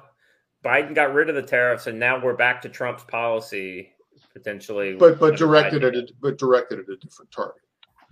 Yeah, but we're closing the barn door, and the horses not only escaped, but he took everything inside the barn with him. Right? It's So, hey guys, if you're in the chat and you're interested in this, I mean, these economic topics are very deep, and these are ones that unless we go to war with Russia, a lot of this kind of stuff that we're talking about with the conflict doesn't really matter. But these economic impacts, we're all going to feel these. So I'm looking forward to working with Stan to get together a panel of experts to really dive deep into these economic issues. So look for an announcement maybe next week about when we'll be putting that together. Because, as interesting as a war in a foreign country that doesn't really have anything to do with us is, ultimately it doesn't have anything to do with us. It has impacts on us, and those impacts will almost entirely be economic. So we'll try to bring the focus on what it means to you as a consumer, and don't forget to tell them, Stan, that they do get 3 hours of undergraduate credit for listening. No, it's continuing ed. I can't offer undergrad, but it's continuing ed credit. So I do want to acknowledge on the stream and live to the world, Romeo, thank you for the secret intel you just sent to me. I'll keep the secret, bro. And now everybody wants to know the secret. Thank you. It has to do with corned beef and cabbage. We're just going to leave it at that. There we go. Say no more. You missed it by a day. That's okay. So this is in today's Wall Street Journal. It's just further evidence that there you go. The hunts in the silver market. This is just further evidence that it's very difficult to plug to be the little Dutch boy and plug all the holes in the finance and or economic dam. There's always a way. You can pull up the Jeff Goldberg meme about life finds a way. Well, yeah. So it's tough. It's tough. Finds a way. Yeah. Well, and that's Iran. Iran is probably one of the least connected countries out there.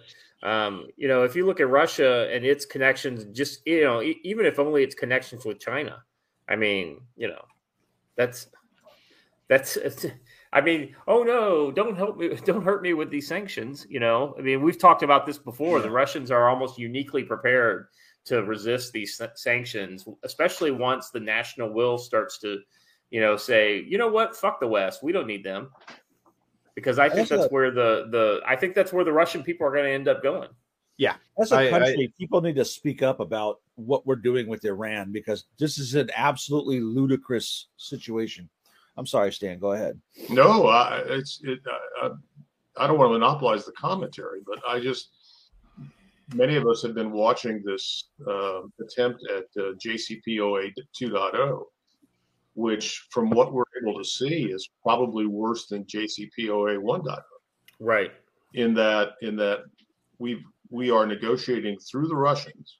I want to repeat that. We are negotiating through the Russians to craft a new deal with the Iranians in which we will have carved out the Russians from any sanctions action related to ongoing Russian economic projects in Iran, including maintenance and operation and repair and taking spent uranium out of the Bushehr nuclear power plant. Right. And it's just remarkable. It's just absolutely remarkable. I don't know how much money is stacked on pallets ready to go, but it's a lot. And removal of sanctions and we're going to buy oil and gas. How much of the money on pallets is going to go to Iran and it be turned over immediately to Russia, because Russia's, going to, do all that work on their new nuclear power plant? Well, there's a commission too. Don't lose sight of that. I mean, there's a finder's fee in terms of that aspect of it, and then the rest of it's a lot of it's. And this is the interesting aspect that people don't talk about, and that is in JCPOA 1.0, all of that cash, not all, but a substantial amount of that cash went to support Assad and to Hezbollah and to the Iranian hegemony that's being built, and very little of it was used to improve the lot of the Iranian folks. Yeah, the other thing that's equally disturbing, or just another thing to add to the stack, is IRGC being taken off the terror list. Terror watch list. Yeah. Take it right off the terror watch list, and to answer, to say what Stan was saying, that's also another place where some of that money went to fund them and their little activities all over the place. Did I miss our response to Reveal again? Still? Yes. Yeah, I think you did. I did. So. Yeah, you're not paying attention. I wouldn't quite say you were missing it. Yeah. It never happened. In your defense, it was easy to miss because it didn't happen. Yeah. But okay, for the chat though, so we already have. We're tantalizing you with some of this JCPOA and Iran talk. There's a whole companion piece to that about what the Saudis are talking about doing with their ballistic missiles, and then potentially how they would obtain nukes to put on there, and then why Israel is being quiet all of a sudden on Iran. Usually quiet, for Israelis, precedes an active response. So just keep all this stuff in mind. I think Saturday, guys, if you're interested, I think maybe we turn an hour of our talk on Saturday to Iran and the region, and kind of bring in the JCPOA. I mean, hell, depending on how it goes, outside of just maybe a little update on Ukraine, maybe we could do the whole show on Saturday to that topic. Yeah. And maybe a couple other ones we need to talk about. But man, that is a real important one. And the funny thing is it has almost as much chance, if not more, of getting us in a shooting war before actually the Ukraine thing does, unless we have. This statement right there says it all. Would mean a more violent Middle East. Raise your hand if you think the Middle East is not already pretty violent, right? Yeah. So it's going to get worse. Yeah, absolutely. I'm a genius. Rick told me so. All right. So yeah, I think that'll be a good talk. I think it's it's something that we've kind of talked a little bit at, but we really haven't spent a lot of time just kind of diving deep into it. So let's go ahead and put that on the calendar for Saturday. Like I said, we'll have some other updates dealing with Ukraine and maybe a couple other things, but the main focus will be kind of some of the Iran and general Middle East issues centered around the JCPOA. By the way, Comrade Corgi, I did see that we pulled that F-35 up off the bottom of the South China Sea. Oh God! Yeah. Finally. Yeah. About a week and a half ago. Yeah. That was wasn't that like 8,000 feet or something like that? Some crazy. I don't know. I don't remember. Something pretty. But we had to get to it before the Chinese. Yeah. I thought So this goes back to why we wouldn't be. Reason number 15 why we wouldn't be in this situation if we had a different POTUS. Well, you know what? The Abraham Accords have had an impact on this. I think it's shifted the order of battle in the event that things get hot with the Iranians. I think a response to Iran, especially if this thing goes through, will be done with Saudi Arabia, UAE, and Israel coordinating their response. Yeah. And that's huge. Yeah, that's a sea change. And correct me if I'm wrong, but Egypt is not a member of the Gulf Cooperation Council. Correct. Right? I mean, and so the Gulf Cooperation Council, they pretty much kicked Qatar to the curb, and those guys that are left are pretty much the key members that have started talking and dealing with the Israelis. In the case of countries like UAE and Bahrain, they're out in the open, but Saudi Arabia has been doing back channel stuff to include military talks and coordinations, and I think Jordan as well has done some of that with Israel. Though I have no firsthand knowledge of any of that. These are all things that I've heard in various investigative news pieces. So, yeah, it's an interesting, a nuclear Iran makes strange bedfellows. Well, it's a multi-layered onion that, as we peel it back, it one thing leads to another, and I mean, appreciate Josh bringing up the Abraham Accords, because that was a big thing, and somebody finally actually achieved something in the Middle East, instead of like, who's the failed senator who didn't win re-election? I know, we'll make him the special envoy, and he can waste money like John Kerry does on his climate change crap. Yeah, I think the Abraham Accords were actually pretty interesting. I mean, when an American administration actually decides they want to make a deal, they kind of find a way to make a deal, right? I mean, the problem is, I think, is so many of these Beltway, institutionalized politicians, they think the deal has to be a certain way, and if they can't, kind of pet their pet ponies, then ultimately they can't get a deal. That means they don't want to make a deal. They just want to make other people happy. Well, if I work out of the State Department and I make deals and solve problems, I work myself out of a job. So, did you say the State Department?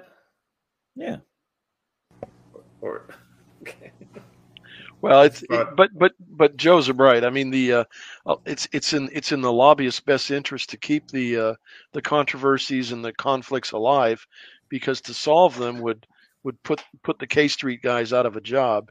That's why USAID never solves a problem. Which is why we're led by men like this. Stop. Oh my God, there's so much wrong with that photo. Make it go away. God. We said no bodies on YouTube so that we don't get demonetized. Hey guys, speaking of the body of that meme, what did you guys think about New York Times coming out and saying, "Oh yeah, by the way, the laptop is totally real"? I knew it was real the entire time. There were forensic. I think we all did. But the point is that. Why would they ever come out and admit to it? Is my question that I've yet to hear an answer for this. Probably because because charges may be about to be filed by some obscure court somewhere, and they want to be ahead of it. But yeah, well, but what's also interesting, we briefly touched on it, was many of those people in that Zoom chat, the former heads of the CIA and or the DNI, participating in that chat, signed that letter, as well as a bunch of other senior people, the next tier down, many of whom I know and I confronted and on Twitter yesterday, and it was funny to watch them tap dance, thread the needle. Well, what I really meant to say was, and I didn't know the letter was going to be used like that, and da. I go, wow, I always knew you were stupid, but I didn't realize you were that stupid. But because they were totally motivated by, we hate Donald Trump and he's going to take us to the brink of war, blah blah blah.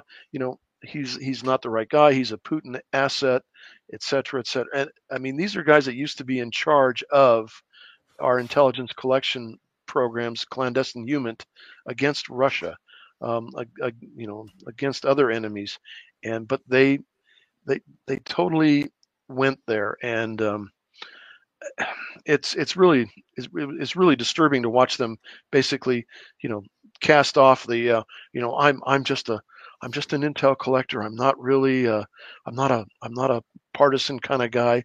Oh yeah, you are. And I mean, one guy, remember, he tweeted after the 2020 election, there's a big crowd outside the White House cheering, Donald Trump's out of the, yay. And he said, I went there with my wife, and it reminded me when I was stationed in Bucharest, and the Romanian people, cheering that Ceausescu and his wife were out of power. I go, you remember what happened to Ceausescu and his wife shortly after that, right? Mm-hmm. They were taken up. Yeah, they were brutally executed. I mean, so after a 5-minute trial. Yeah, well, it took that long to read the charges. But this is the extent of these people. And then when you confront them with their like WTF, what the hell, guy, and they go, well, you don't understand. Then they try to play all that inside the beltway crap of nuanced language and this and that. So back to that Zoom show. These guys they're talking out their ass. They're trying to be relevant. They really don't know what they're talking about. None of them do. And anything that Clapper touches, run away the other way. And, anything Jim Clapper says It's the opposite. Well, these guys are all now scuttling back into the woodwork. That's what this is. I mean, they're just trying to find a way to get out of the light that's been turned on this. Right. And to answer Romeo's question, that was Mark P. Romeo, and because John Cipher, yeah, we don't talk, because I accused him of actually helping write the Steele dossier as part of Brennan's Tiger team, anti-Trump Tiger team at the agency. He didn't appreciate that too much. Hey, let me ask you real quick. I meant to ask you this earlier when we were talking about something else, but I mean, clearly a lot of the guys in the field have to be made of sterner stuff. I mean, I'm not saying there aren't some snowflakes that are getting through the farm, but but the people, the analysts, I think, I mean, at least in the military side, I know people have said the analysts at the CIA are really the ones that, have been heavily infiltrated. Oh, yeah. Well, yeah, without a doubt. So can we even trust the analysis we're getting from the IC if it's essentially groupthink, like, partisan groupthink? Well, are you talking the IC or are you talking the agency? Because I think it's probably things. I got it. I mean, there's 18 different parts, or 16 or 15. I can't remember. There's a lot. Yeah, but I think a lot of the same agencies are all dealing with the similar issues. I mean, clearly you're speaking about the agency, but right. But I also worked a lot when I was in Afghanistan with DoD analysts, and it was interesting when you would compare and contrast a incident X, the way either side referenced that or wrote about it. It was one was very negative to reinforce a policy decision instead of actually just saying the truth, and then which was the agency guys, and then the military guys were more straightforward. This happened, that happened, bada bing, bada boom, type of thing. And it was always funny to watch as they tried to reconcile the two different points of view over a same incident. Because words matter, and the way things were communicated in the presidential daily brief and other products, it mattered because, and I could see that when I was back in DC, the way the analysts were totally in bed with, whatever the policy guys wanted. They said, you have to conform the intelligence to say this. Hey, not that they'd ever said that, but hey, Ron, isn't there an additional dynamic? I don't remember when it started, where the agency took, chiefs of station and permitted, I guess, a DI kind of guys to be chiefs of station versus DO guys. I don't know. There was only one. There's only been one. Oh, really? I thought it was more than that. Well, as far as I know, I mean, and they bragged about it. I mean, and they bragged about it in one of our leadership courses about how the DI guys now had an opportunity to be COSs, and you should have seen all those little guys get all little chubbies and like their morning wood and what all. But the only one that's as far as I know was John Brennan when he was COS Riyadh, and that's public record. Yeah, and he was an idiot then, and as he still is. Is he the guy that was a communist when he was younger? Supposedly. When he was younger. Well, I mean, I wouldn't. Hold on, I have something for that right here.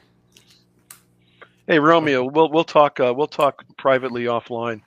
We can trade tidbits about who the assholes really are. Ron, we've had several guys like yourself who have previous experience, whether it's Romeo or Max was a former paramilitary guy as well. Maybe that would be an interesting show, is to get a bunch of you guys on to kind of talk about things from the Well, I mean, we're not talking about the things that happened in the past. It'd be a great show. We're not talking about the past. We're talking about the future, guys. We're talking about the personalities that are out in public and our history with them, without just personalities. We're not talking about any operations. It would kind of be like The View, but on secret stuff, right? Right. And Stan, if you like, you can play the Ann Navarro character. Okay. No. That's not me. That's not. Or you can play Whoopi. I don't care. Either one. Well, you know, if you ask me, I'll do it. That's not a problem. I'm like Zelensky. I can be whatever you want to be. Well, you know, or need me to be. Just wear an extra tight T-shirt for us. There you go. That's I ordered my blue and yellow face paint because I'm going to spend the weekend with a Ukrainian flag on my face, just to let everyone know how it's going to go. And if we all did that, we could probably end the war. Make sure you pin it right side up, not like the teachers union. You notice after I put that out, they deleted the tweet. You know, I heard someone just offer an absolutely brilliant thing. They're like, hey, most of these Ukrainian flag people have no idea what's going on. What would it be like if we all just started posting them upside down? No one would know. Yeah, they would know that it's upside down. What I think we should do is walk around with an unlabeled map of Europe. And anyone wearing a Ukrainian flag or wearing blue and yellow or whatever, say, pin the flag on Ukraine on this map.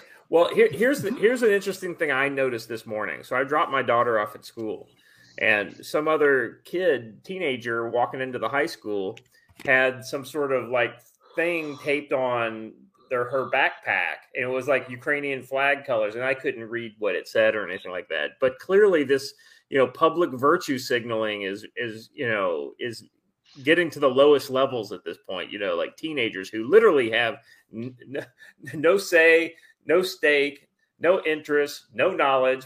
The only thing they want to do is they know on social media that it's a big deal, and so they want to virtue signal and show the whether it's a gay pride flag or it's a trans flag or now it's a Ukraine flag. I just think it's very interesting.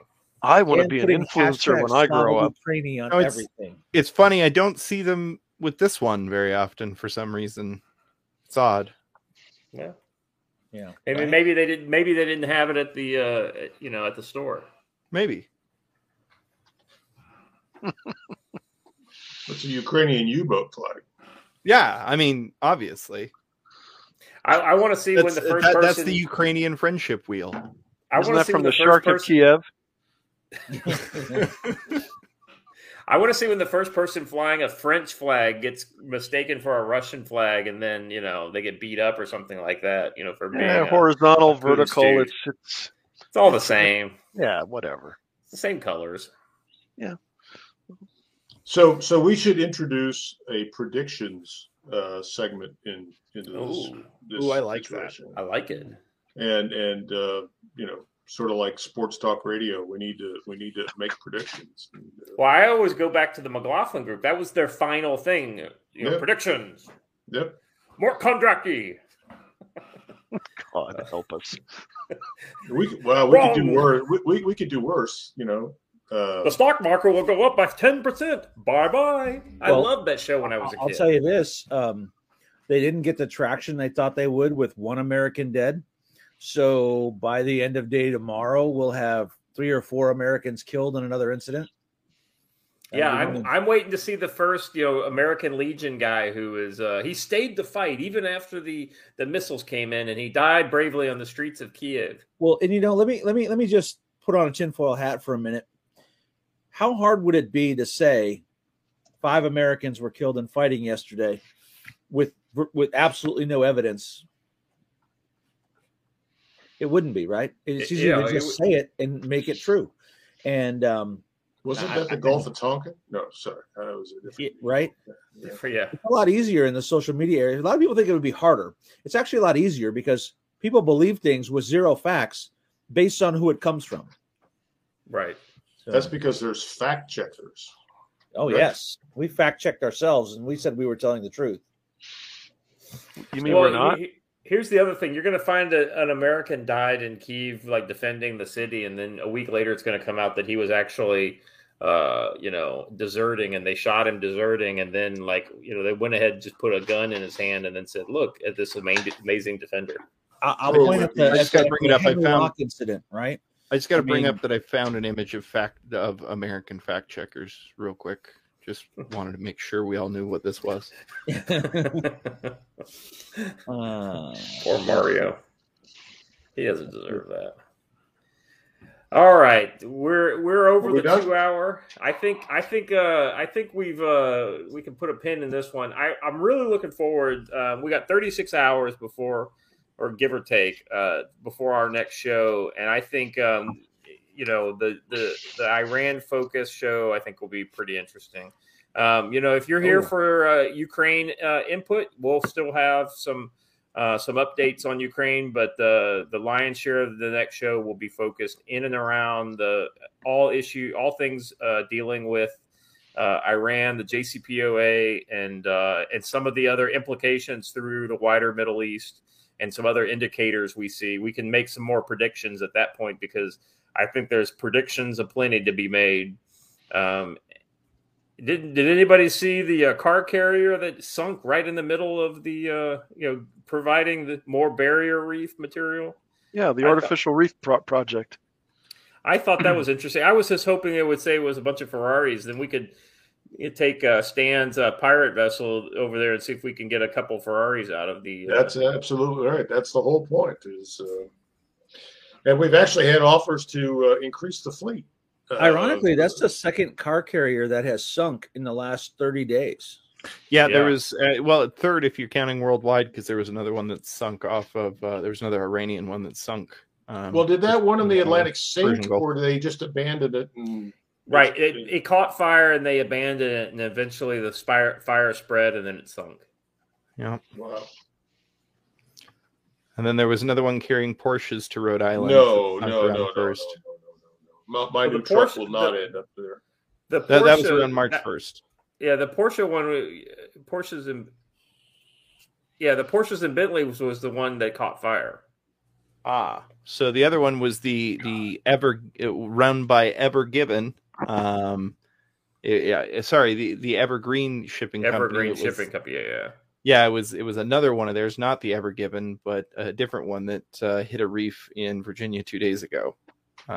Virginia, right? Did it run aground or did it sink? It's in the. It ran aground. It ran aground. It's not going to sink. Okay. Yeah. It's just as Joe likes to say, it's going to go up in a mushroom cloud. It hasn't blown up yet. We'll just leave it at that. I read some of all fears. Well, we can always block the Suez Canal again, too. Well, I wouldn't put it past somebody. How much would that cost Iran for them to use their kind of, to get a tanker in the middle of the Suez Canal and then scuttle it right in the middle of the Suez Canal, like right when they decide to, make their move? Well, I think I think, I was going to say, I'm not sure they do that, but I do think you'll start to see if this JCPOA thing drags on. This is a sort of look ahead at tomorrow night. But I mean, my prediction is that thing continues to drag on. The Iranians get impatient. We're going to go back to fast boats in the Straits of Hormuz and limpet mines and all sorts of stuff like that. I think that's what happened Saturday, right? They were frustrated with the lack of progress, lobbed a couple rockets, and then we tripped over ourselves to reach an agreement. So it puts the lotion on its skin, right? So. Yes. All right, so where are we sitting? Let's see. We got 90 likes. Let's see. I know we can make it to 100, guys. Let's see the likes get up to 100. Clearly 10 of you guys. Well, there we go, 91. Clearly 9 more of you guys haven't hit the like button. So in addition to hitting the like button, that's great. But if you're a fan of this show, and if you're interested in some exclusive content from the council, consider joining as a member. It's that little button that says join right there